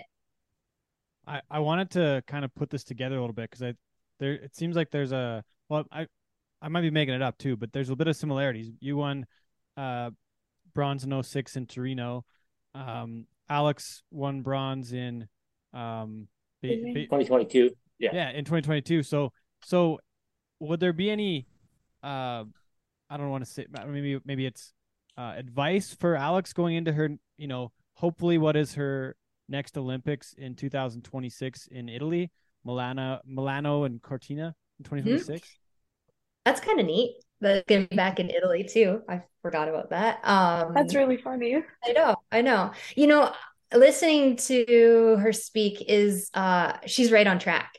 Like she's got it all figured out. And the simpler that you can make it, and the more whatever your tricks are to alleviate that pressure, that's going to be the most important. you just keep your head down and do the work that needs to be done, and know that, anytime that you get overwhelmed, like whether that's with media, like I don't know what it's like to be you in this position with social media now, right? Like we had so much media training back in the day, and now it's almost like you can kind of control it, or it's just there and it's just part of how things were. Like it used to be quite a big deal in the earlier years, right? So just control what you control and make time for all the things, whether they're good and bad, because there's some athletes that would be like, no, I'm doing blackout, I'm not talking to anybody, but then that almost created more pressure. So I had a plan of like, no, I've got a time in the morning. Okay, so we're training in the morning, we're sliding in the afternoon, and then this is my hour that I do my media. So book these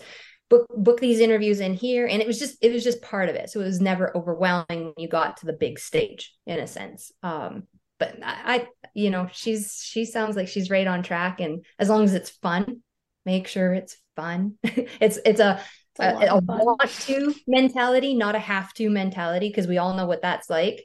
And just make sure you find those things in your daily regime that make you want to do it. Yeah, and there was a point where I didn't like want to go to training, but so I had knee surgery last April. I crashed and I tore my meniscus and partially tore my ACL. And so it didn't repair the ACL. It had grown over with scar tissue. The surgeon went in and was like, I've never seen this before. This is insane. And so I made a full recovery from knee surgery. And one of my first training sessions back, I crashed and my foot snapped in half. It bent around my boot. And so it happened so quickly, and it hit the top of my binding, and I was jumping a small hill, so it was really low speed, so the binding didn't release, and my foot essentially like bent around my boot, and the Liz Franks ligament, so the main stabilizer in my front landing foot, it snapped so hard that it ripped a hole into the bone of my foot.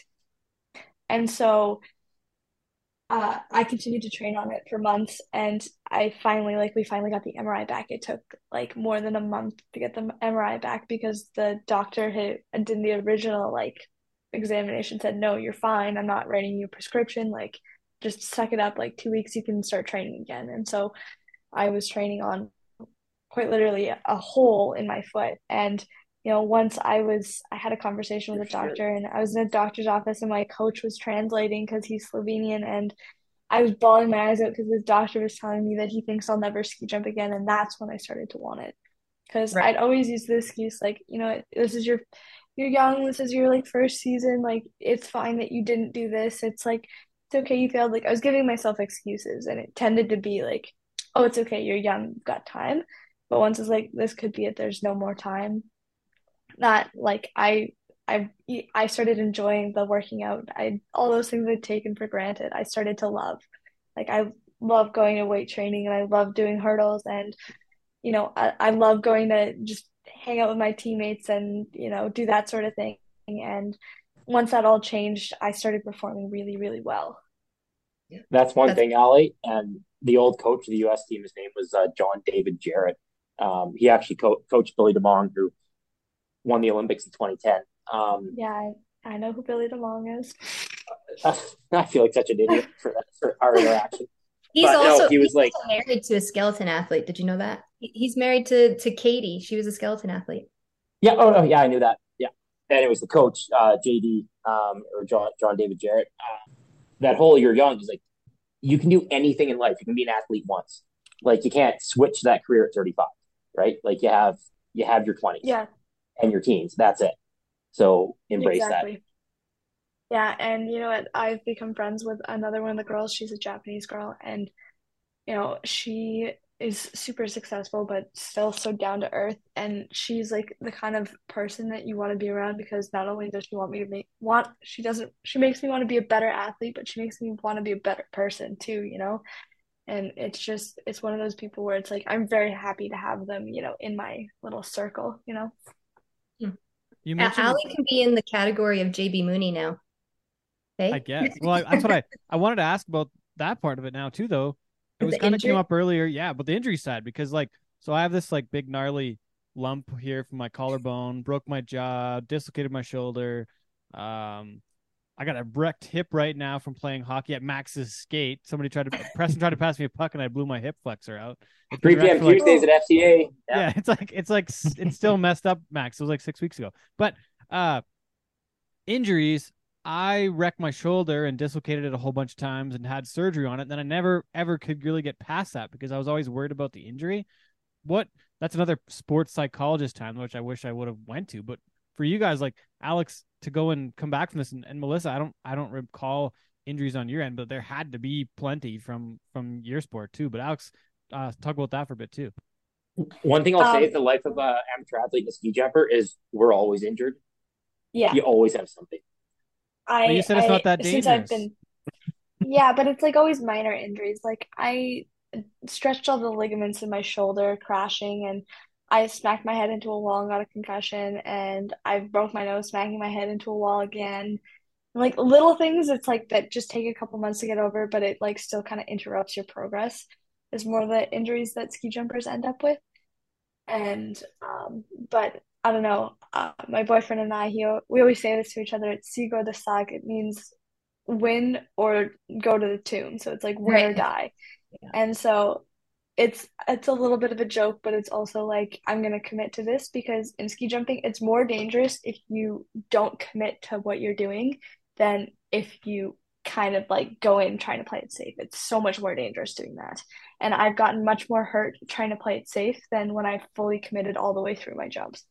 What is playing it safe in ski jumping? I can't imagine. Like, is this somebody like I've seen? Well, our buddy Kino, remember that day Wasey had the video going over a jump behind a ski-doo, and he was like rolling the windows down, trying to like catch his yeah. So right? yeah, it's kind of like giving up on the speed and bailing early, and that's way, way, way more dangerous, mass max, than if you like follow through your whole jump. Because when you follow through with your whole jump, you stay on top of the speed, and even if you're not gonna go in for a good landing, if you're on top of the speed, it hurts your knees, your shins, your hips, all a lot less. So I never had the issue of going too far, but yeah, fully. I've only ever really had one jump where my bailing out was better than going too far because I was still kind of like, I don't know, what's 2 meters in feet in the air? 6 feet. Allie, have you ever done the Top Gate Challenge at Lake Placid? No, I would die.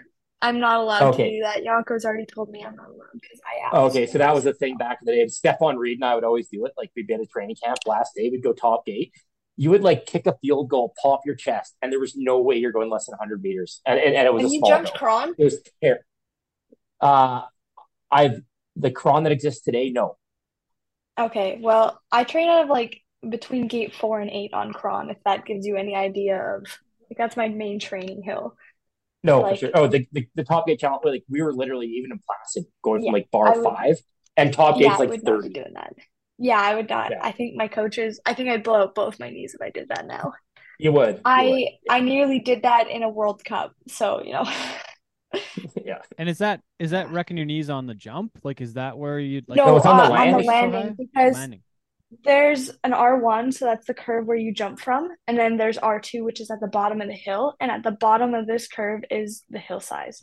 So that's kind of the last point where it is safe to land, and anything past that is so much like G-force, and it's just so high impact. And when you go that far, you tend to be coming in from behind, so you kind of lost your speed, and it's just so hard on your knees.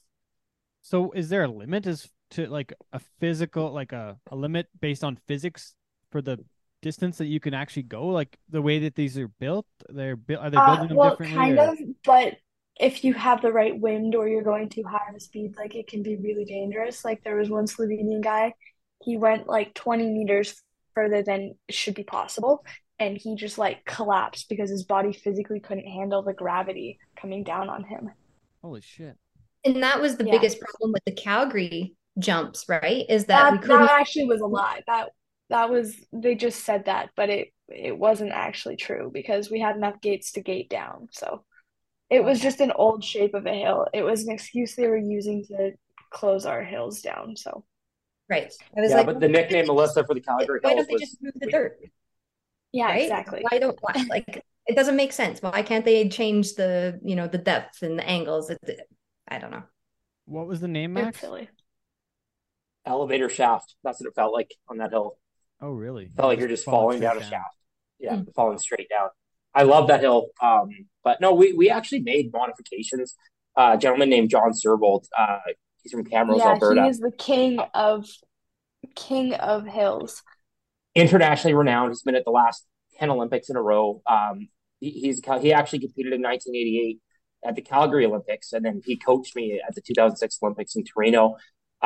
We modified that hill 1,000 times, and we did it with our own money, with our own supplies, Yeah. to kind of keep it somewhat up to date. And we did a pretty good job. So that if you're looking at like the Windsport ski jump facility, the second biggest jump actually had a decent profile. Yeah, and that's what I mean. It But was like it was just an excuse given that, the general public didn't have the information to be like, okay, well, that's bullshit, right? Like they couldn't say, okay, They this didn't know. isn't true. Like, yeah, they have no frame of reference. We're not a ski jumping nation, so how would they know, right? Like no one goes and watches the practices or competitions that are held there, so they have zero frame of reference. It's not shown on TV. There's no broadcasting. And so recently we actually now have our events broadcast on CBC. They are at like 2 in the morning, but it's a step in the right direction.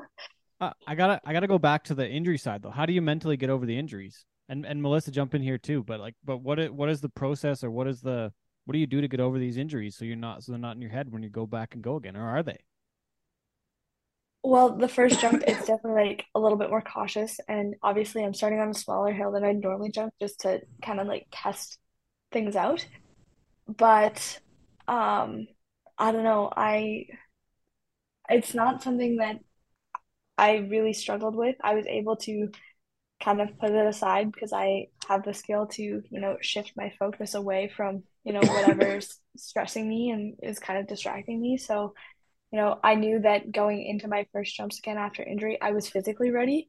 I'd done my rehab. I was in possibly the best shape I have ever been in. I was running every day, which as a ski jumper, we don't really do that.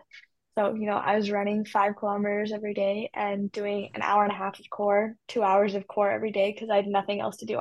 I couldn't walk. Like I was running the zero gravity treadmill, so it was no impact or like things like that, right? So I was working out a lot, getting myself ready to be competitive this winter. And so it was just like doing the work and doing what I could when I was hurt so that I knew I was ready going into it.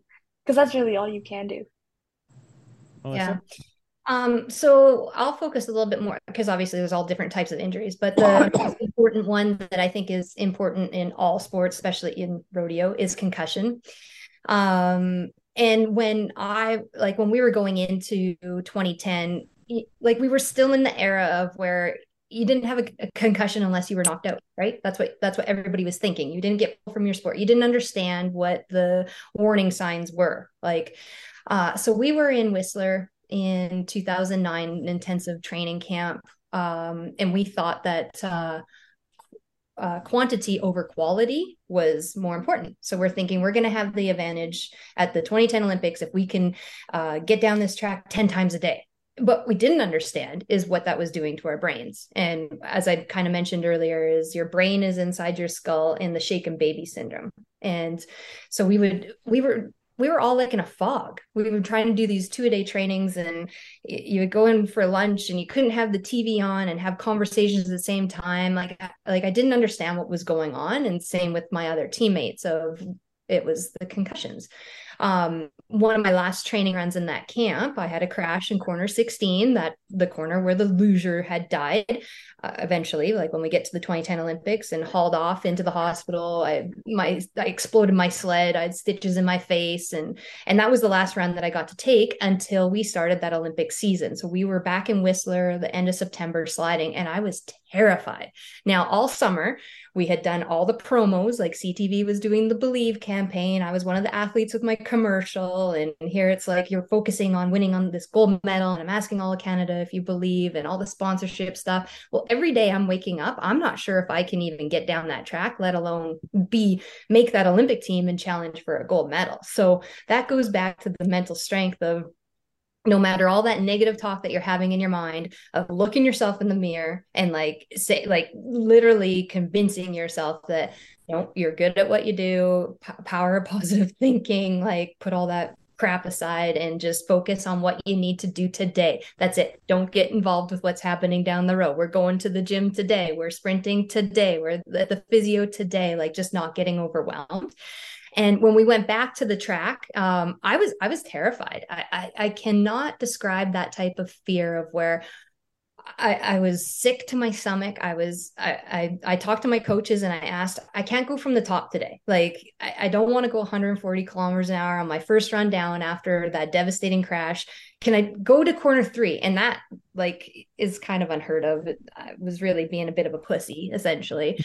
And they allowed me to. And what I didn't understand is kind of what Ali was saying is going slower. I didn't know how to go slow. So that run, when I went from corner 3, I was like a windshield wiper, no control. My body was all stiff. And it scared me even worse. And so I'm down at the bottom. I'm all quiet. Like all my teammates are coming down from the top. So John Montgomery, who ended up winning the gold medal in 2010, they're all high-fiving each other and cheersing. Yay, we didn't die. Like we're excited. Okay, let's get going fast now. Because everybody has those first runs of the season nerves. And I'm in the back of the truck as we're getting hauled up to the hill with my equipment. And I'm thinking, I got to go from corner 3 again. I like, if I can't do it from corner 3, I can't go from the top. And John like looked at me and he was like, Mel, he gave me a kick in the ass. And he was like, Mel, you are one of the best sliders in the entire world. Like, stop wasting your time. Stop wasting our time. We're a team. I believe in you. You're going from the top. And I was just like, wow. Like, and that was sort of the rally of the team of where he saw that I was in a pretty low spot. I was terrified. So I'm like, okay, I'm up at the top and I'm just shaking. And I'm thinking, okay, maybe if I throw up right now, I don't have to go down the track.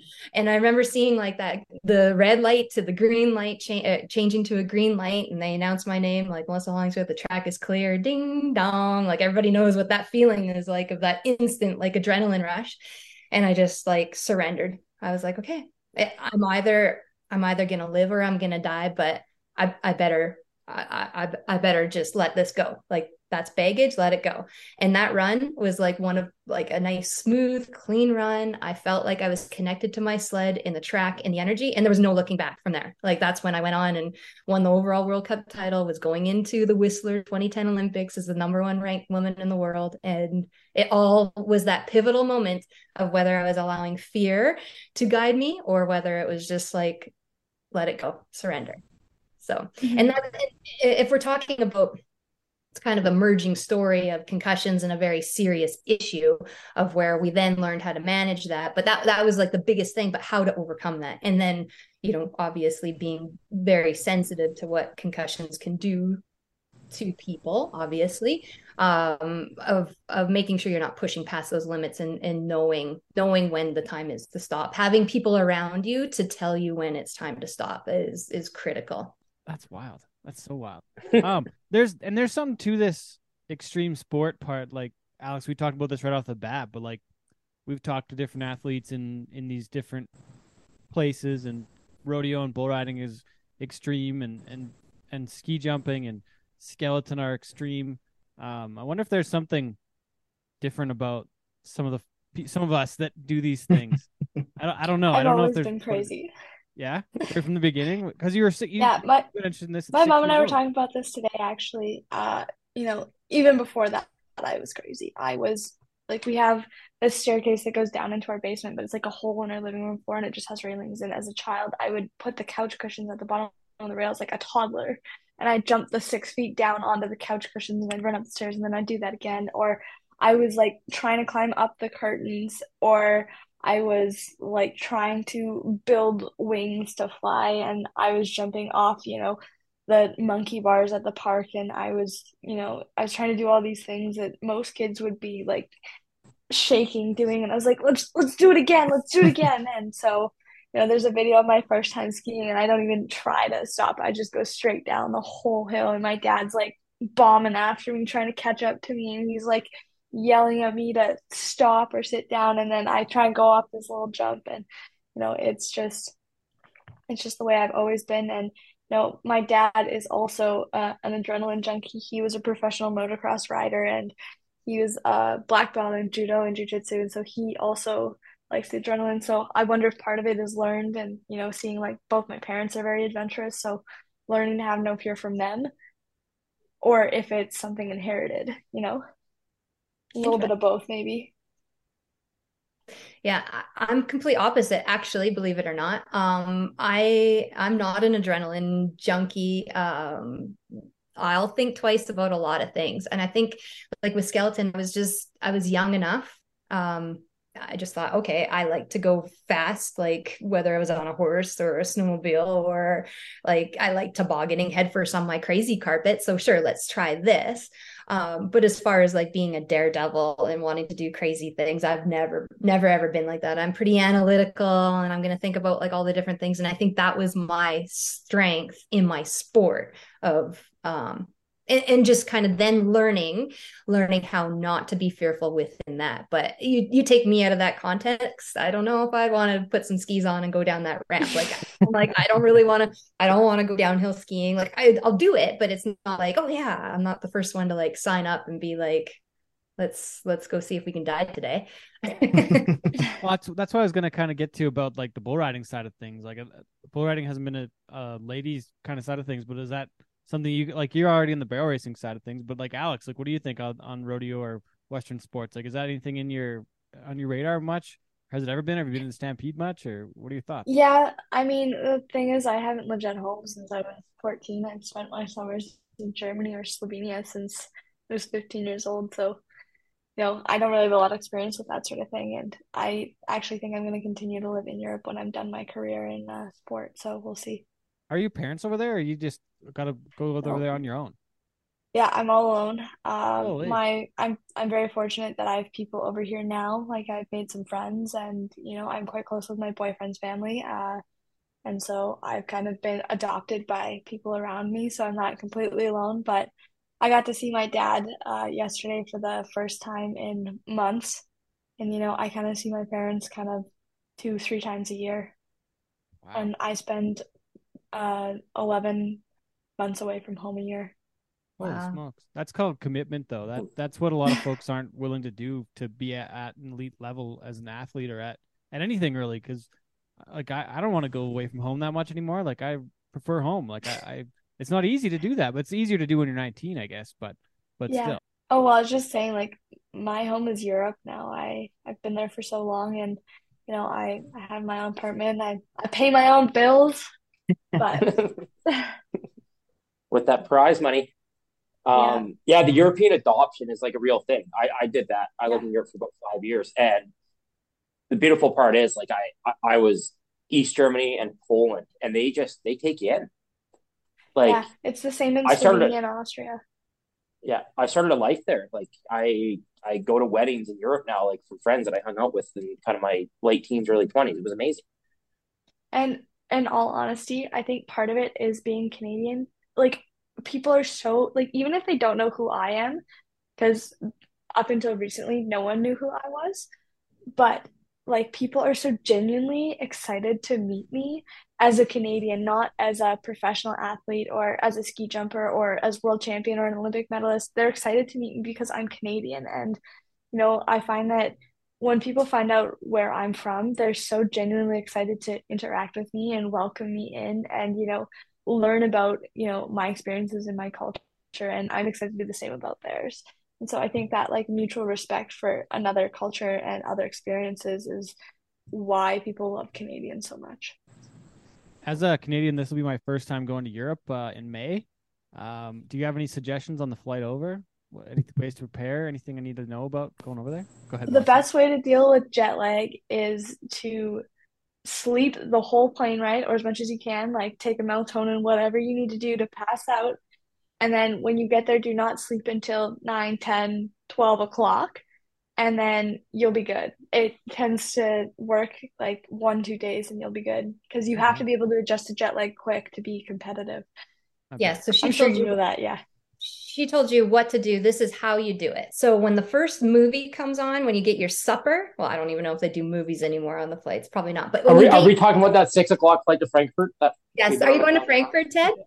No, we're flying I'm actually going with Donnie Joe, Jim Nevada, and Jeff Chadwick. We're gonna go golf in Scotland and London. We're flying to London, Okay, so taking the it's train. a Just it's a doing Yes, nine eight same kind of hours. flight.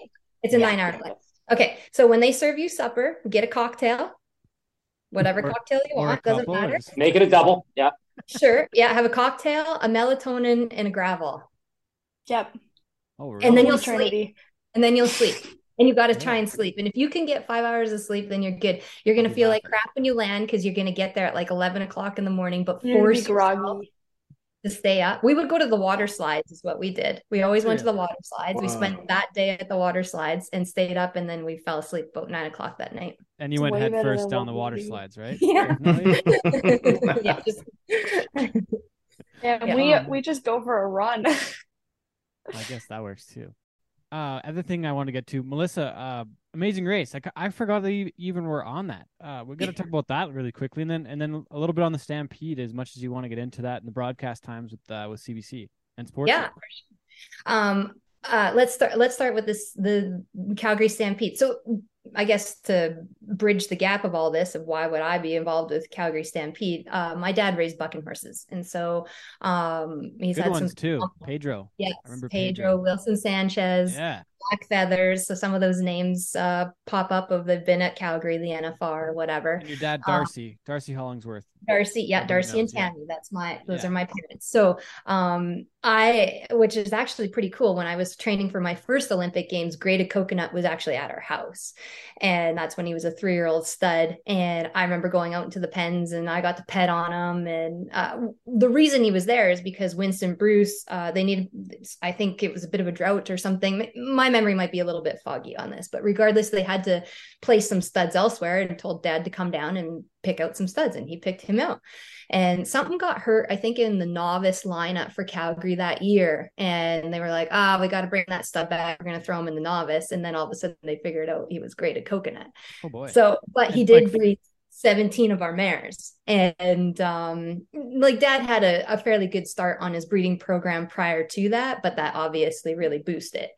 Yeah, So five or 6-time world champion bucking horse. Who, yes. for your information, Alex, this horse was one of the buckinest horses, and Max, you might not know this, but there's a picture of Kelly Armstrong, who's another stock contractor. His kid was like 3 or 4 years old, was sitting on this horse in the back pens before a performance where they set a world record on that horse with a 95-point ride. Like, this is a bucking horse that you can be almost 100 points on, which is a perfect ride, and it's tame in the back pens. Total tame. Yeah. Totally tame.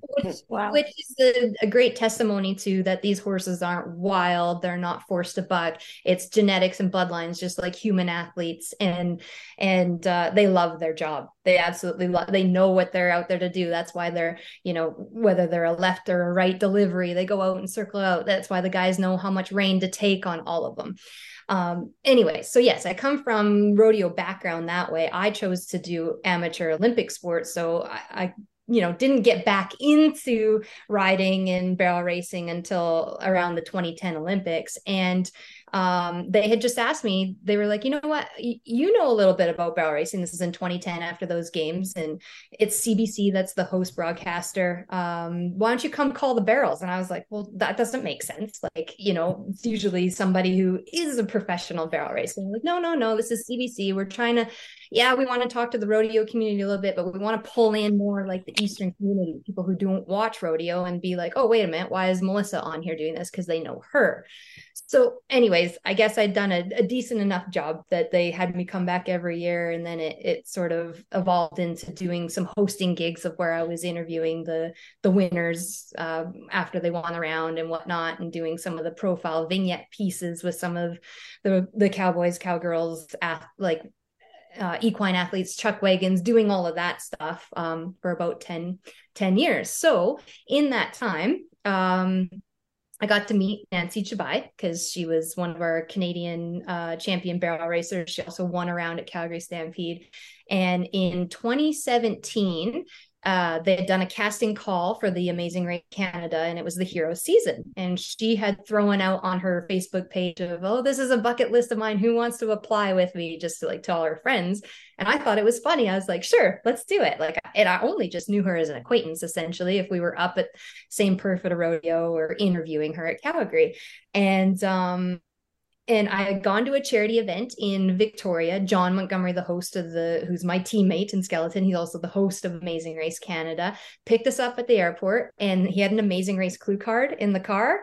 And I took a picture of it and I sent it to Nancy, and I was like, this stuff doesn't just happen. Come on, like the stars are talking to us, like call me crazy. Let's just apply and see what happens. And she was like, okay. So we put in our application video, and a twist on our story was we didn't really know each other anyways, right? Like everybody was either brother, sister, or in a relationship couple, or partners at work, or whatever it was. So that was it was an outstanding, cool journey. It was really neat. Learned a lot about myself.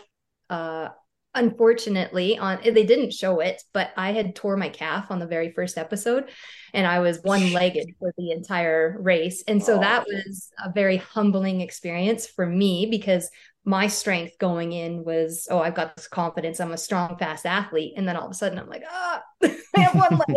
This is terrible. But yeah, it was definitely an experience of a lifetime. I don't know what else I need to ask, Wasey. You got anything else, Max? No, I'm good. Yeah. I'm just taking notes on how to live my life with these two. Yeah, I don't know. I don't know about you guys, but I'm like fired up right now. I'm motivated. I'm gonna go to the gym after this. Like I'm gonna go probably lift some This is weights. good time for golf season to arrive as well. Yeah, some of these things we take you to the golf course. Absolutely. Broken wrist. Oh, did that happen at hockey at 3 p.m. on Tuesday as well, Max? Yeah, it did actually. Yeah. What the hell? Oh, boy. How do you break a wrist at a shinny, dude? Oh boy, going too fast. Probably on a breakaway. Hit the net. Fell down. Hit the net. Panicked. Fell over. 4-0. Yeah. Okay. There's a couple more things. Wasey, you've got the main question to ask, and then I'll probably remember what I was going to ask after that. So. Oh yeah, I guess we'll go around the horn. We ask all of our guests on Cowboy Shit this question. Start with Mellisa. We'll go on to Alex, then we'll go to Max. But Mellisa, what is your definition of cowboy shit? Your guys' podcast per se, or just no? Like that's the phrase, like the phrase "cowboy shit." Yeah. Or cowgirl shit, or cowgirl shit. Yeah. It's an interchangeable thing. Yeah. I think going back to your authentic roots. So, obviously we're within the rodeo farming agricultural type community. So that could mean something to us of where we're just raw and real, and work hard and have fun along the way. It gives me some pride of like being able to bridge that a little bit to my life. When I was in Europe and I was sliding as an athlete, I was very, very proud to be from Alberta, to be from a rodeo family, and to have like that cowboy culture roots. And the horse on your helmet, the horse skeleton. Right, yeah. And I had a horse skeleton painted, and then I actually had pictures of all the rodeo events on my chin guard, and they were real pictures of my family members and like me barrel racing and stuff. It was all sketched, and that was important to me at that time, because that's the last piece that I'm putting on my head before I'm sliding down, and it kept me grounded to remember who I was in my core. All right, Alex, you're up next. Yeah, definitely.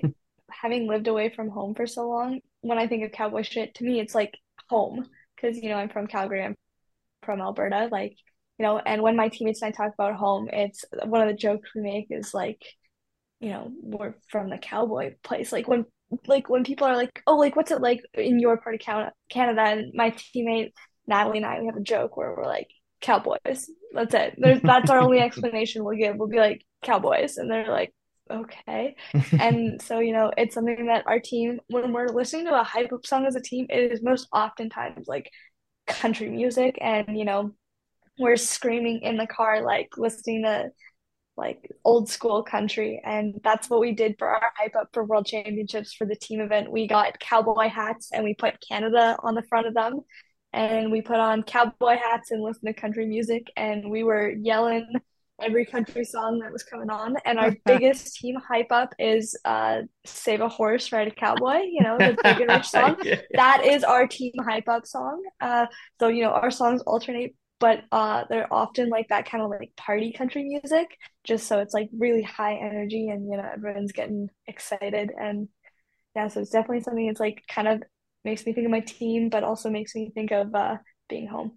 You mentioned old school country music. What is your definition of old school country music? He just said Big and Rich. Big and Rich would be probably the definition there. That's That was like that's like 03. It's pretty old. 2003. Yeah, that's like I Yeah. was like, Yeah. I karaoke that song on the weekend. Oh, man. Okay, I'm Max, actually what on do an Okay, Alabama. but Big also and may Rich I add podcast. that I wasn't born yet in 2003, so to me that's Yeah, so old this school. old school in her world, man. Okay, Max, what do you got? Max, you're up. Oh, it's similar to Ali. It was my identity when I lived in Europe, right? Cowboy hat, Western Canada, it just fit, and the music and whatever. I work a corporate job now, and I wear cowboy boots and blue jeans to work every day. Culture, man. It's what it is. Yeah, we're the Europeans were just cowboys. Honestly, that's all they say of says.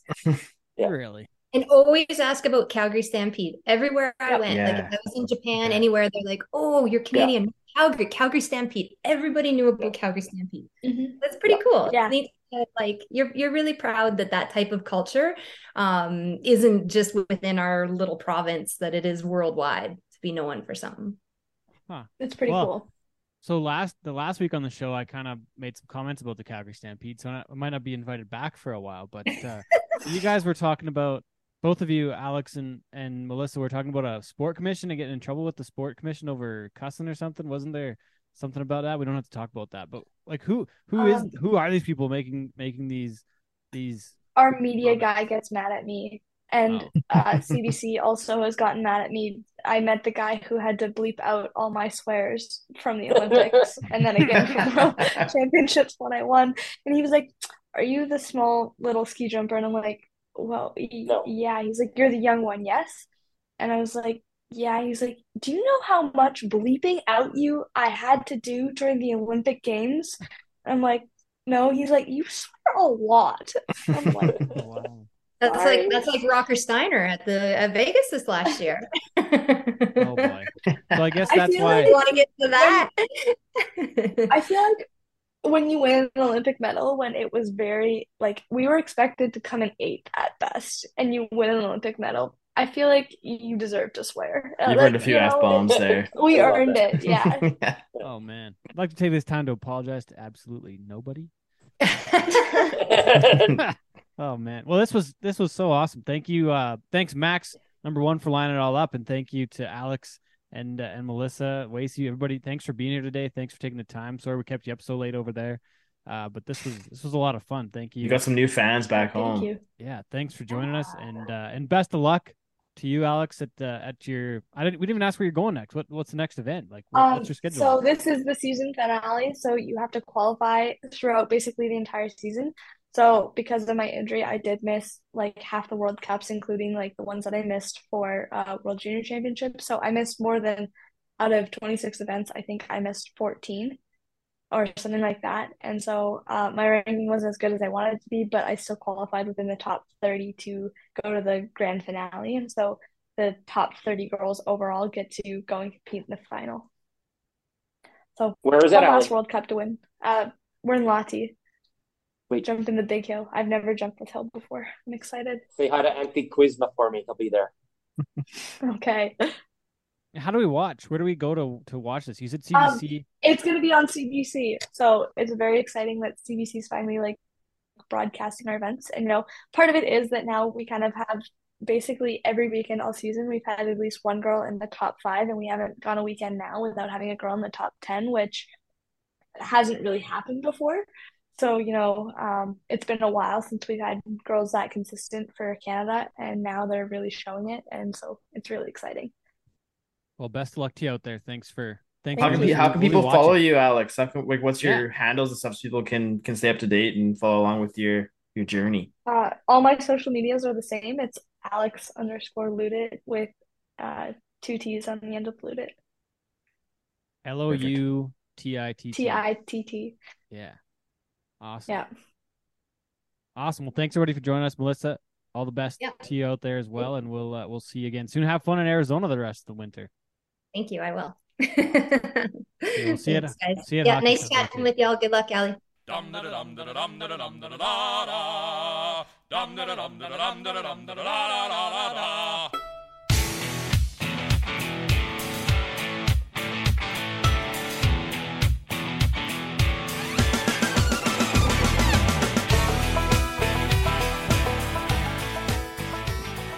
Thanks again to our friend Max Thompson for lining us up. Max is Preston's boss at H2 Safety.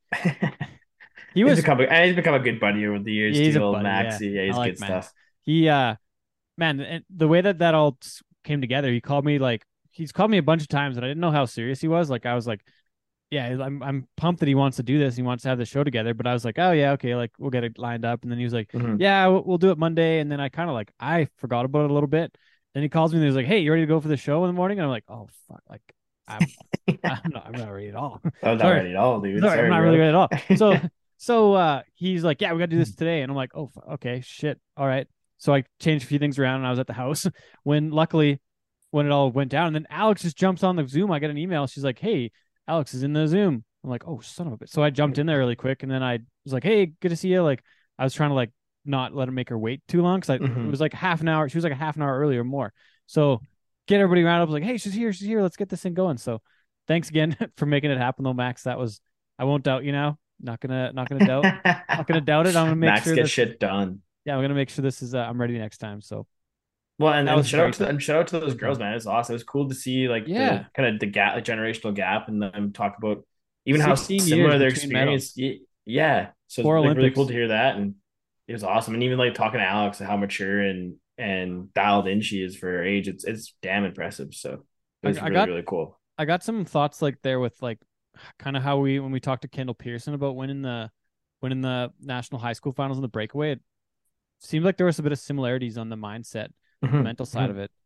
But yeah, I loved that chat. That was, like I said, I'm pumped up. We're trying to finish the show out here today. This is we just did the interview this afternoon and now we're doing the top and bottom afterwards. And it's like 5:00 Calgary time. And I got to go get to the gym and do some stuff here now. So, and finish all these emails that came in today. So got lots to do, but we talked about Houston and Calgary off the bat, and we got a couple more things about that before we wrap the show up. Yeah, so another thing that happened in the 4 round in Houston, JB Mooney got knocked out while getting ready in the shoot, which is hate to see that happen and like speedy recovery to JB, but it's one of I don't get why guys don't have spotters, or I don't know if the guy was not there was a guy there spotting him. Yeah, I don't know, like it's one of those things that's such a preventable thing because that's what started my whole concussion problems was I got knocked out in the shoot like that, and the guy who was spotting me wasn't paying attention.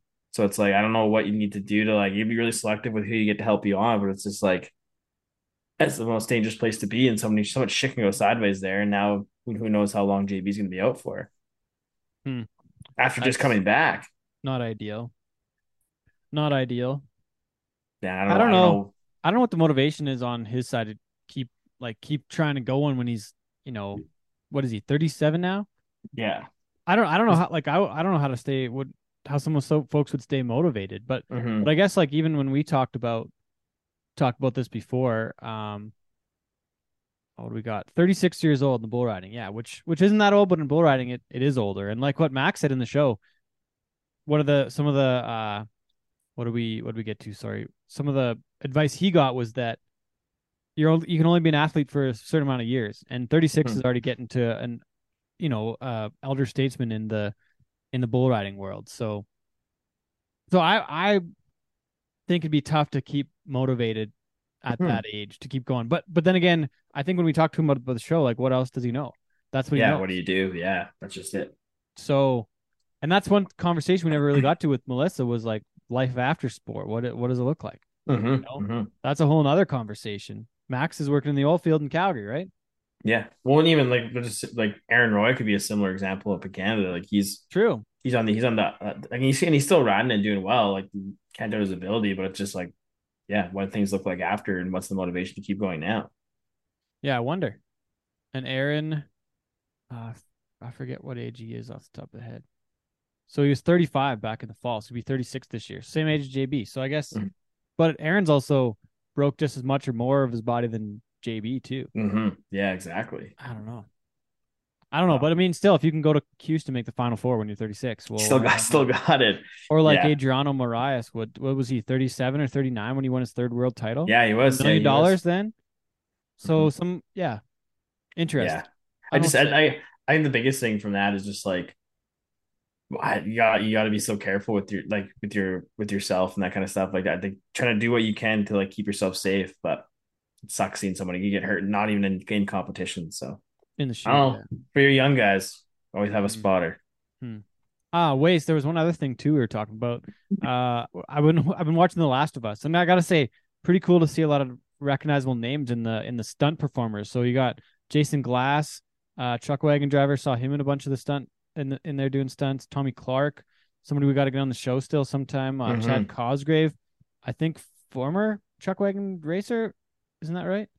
Yeah, Forget it would be part in the like former. related to Colt somehow like Colt Yeah, Cosgrave. Yeah, somewhere in there.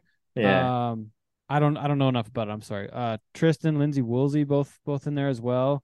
Lindsay was Greg talking about one of the Schlosser scenes she too. was in. Yeah, it's Greg cool. Slosher too. Yeah. Yeah, Well, and super it's cool to neat. see all the Alberta landscape too. Yeah, Cowboy Country Western Store in Nanton, the Ranchlands Hotel in Nanton. The Cowboy Country's at the end of episode 5. We saw that one the other night. Yeah, like the legislature building in Alberta and that main street going Mhm. towards it. That was in one of the first The Fourth few. Ave flyover in downtown Calgary. And I kind of missed that part. I don't forget what that one is, unless it's further down. Like, No, you see it in the first episode, I think. oh, okay, I missed that part then. Yeah, We've yeah. been like trying to pause it as we go, like, oh, this is so cool. Like, I can't even say that I really love the storyline or like the whole show. Like, I'm more interested in the geography and like seeing Calgary in the show. Did you see the one where they had the scene where they were 10 miles west of Boston or something, and they were just like Rocky Mountains? Yeah, yeah, that was good. The They Appalachians got look a little roasted. tall this morning. They got roasted pretty hard for that one, but it is cool. Yeah. It's cool to see the Alberta landscapes, and even now with like the award season, like hearing Pedro Canmore Pascal stuff. talk about his experience in Alberta and like Yeah. speak so highly of being in Calgary and Edmonton and the people and all that kind of stuff. It's pretty, it makes a person proud to be from that part of the world. I hope that season 2 is recorded here too. I don't know if it will or won't. Like, I don't know if it's deal if it is or not, but I hope it is here too. I think it's really neat. Super cool. Maybe we can get it. Maybe we can get you on as an extra. Well, you know what? I was actually thinking about that with Amber. We got to bug Amber Marshall about a cowboy shit cameo of some sort. Oh yeah, on Heartland, like maybe this summer. gotta make it happen. We'll just be like, be Dale Brisby's cameo in Yellowstone. Yeah, just right. Eat some beans. Yeah, just eating some beans out there. Like Wace and I can eat some beans on. No, what we need to do here's the scene. They gotta do a scene at the Longview bar on karaoke night, and you and I are singing karaoke while they're in Longview bar. Islands in the Stream or what? me in Montana. Do any Tyson song or something? That's true. Oh boy, that's funny. But okay, anyways, back to The Last of Us. Pedro Pascal. There's a fucking petition going around Calgary to get Pedro Pascal as the parade marshal this year, which I think would be awesome. That'd be the best move Stampede's made in a long time. Yeah, because he can ride a horse. We know that. He has to ride a horse in The Last of Us. Looked like he rode decent too. They were doubling. Yeah. They calling him out on something else. Riding fucking 5 days on one horse, 2 people. And should get called out on that too. That was That's later in this. Have you not got to that show? I've kind of fell behind. I haven't started episode 5 yet, but I've seen the clips and stuff. Yeah, I've seen the clips. I don't know if it was 6 or 7 or I don't know where we are, but one of the episodes I got to ride like 5 days on a horse and they fucking double. I'm like, I don't know if that part's legit. Like they had plenty of horses. Why the fuck didn't they both have a horse for a 5-day ride with 2 people doubling? Come on, man. Come on. Repeat. The world's gone to shit. I guess people do crazy things. Jordan Dodds too. I've heard about Jordan Dodds. He's in there as well. Canadian Finals Rodeo. I think both in the team roping and calf roping too. But it's super neat to see all those familiar names in there. And and Jim Finkbeiner, Wasey's dad. Actually, I saw his name in there at one point too. Super cool. I thought it was really neat to see all these recognizable names in there. There's a guy on Instagram. His handle's Davey Gravy. He's went around to all the locations in Alberta and like shown like the side-by-side clips from Last of Us and where they were. He was like went down to Fort McLeod and did all that kind of stuff. So if you're interested in checking that out, check his page out and you can see like all the videos and stuff. It's pretty neat. Super cool. Well, Wace, I don't know what else to say just besides thanks everybody for doing the show with us. It was a lot of fun. I think Pedro Pascal would be a great parade marshal if they could get him to do it. I think he probably would. Once again, I'm looking forward to not having to work at the Stampede this year. I think that's going to be awesome. Yeah, Pitbull's playing Friday the 7th. I just saw. I just saw that email. Go see Mr. Worldwide, Teddy. Mr. Worldwide. Hey, you're going to be around then too, aren't you? Yeah, hell yeah. Could both go to Pitbull. That'd be kind of an interesting show, wouldn't it? Be crazy.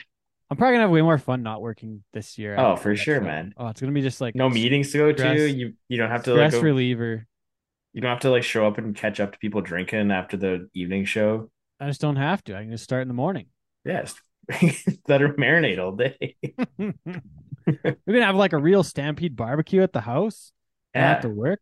Hit some Yeah, pancake breakfasts. Be like kind of fun. So yeah, looking forward to that, man. I guess one thing that I thought was interesting today.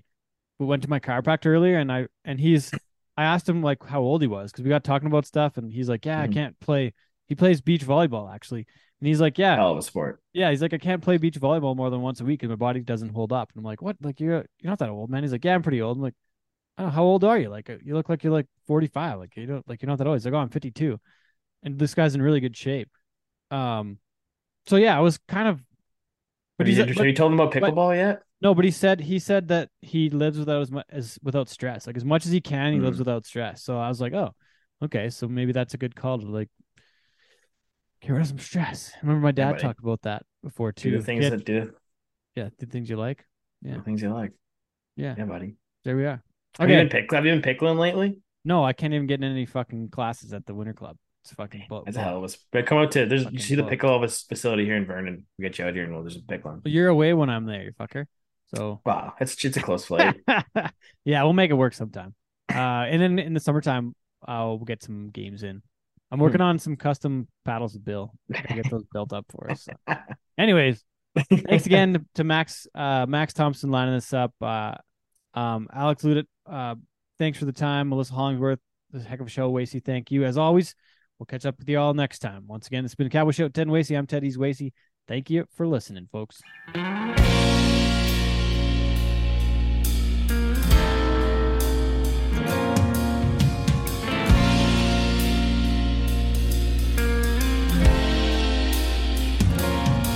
Say, oh brother, let's go down, won't you come on down now? Oh brother, let's go down to the river to play. No satisfaction for this bastard child, you got me running in circles while the fire is wild, going face to face with a dead end road. The devil said I couldn't hang around anymore. Oh, my tears could fill a bucket with sin. I wondered had I fallen to the mess that I'm in. So I came to the world and everything that it's got. Thought I had a handle, but the handle got hot. I went down to the river to pray, studying about that good old way. And who shall wear the robe and crown? Good Lord, won't you show me the way?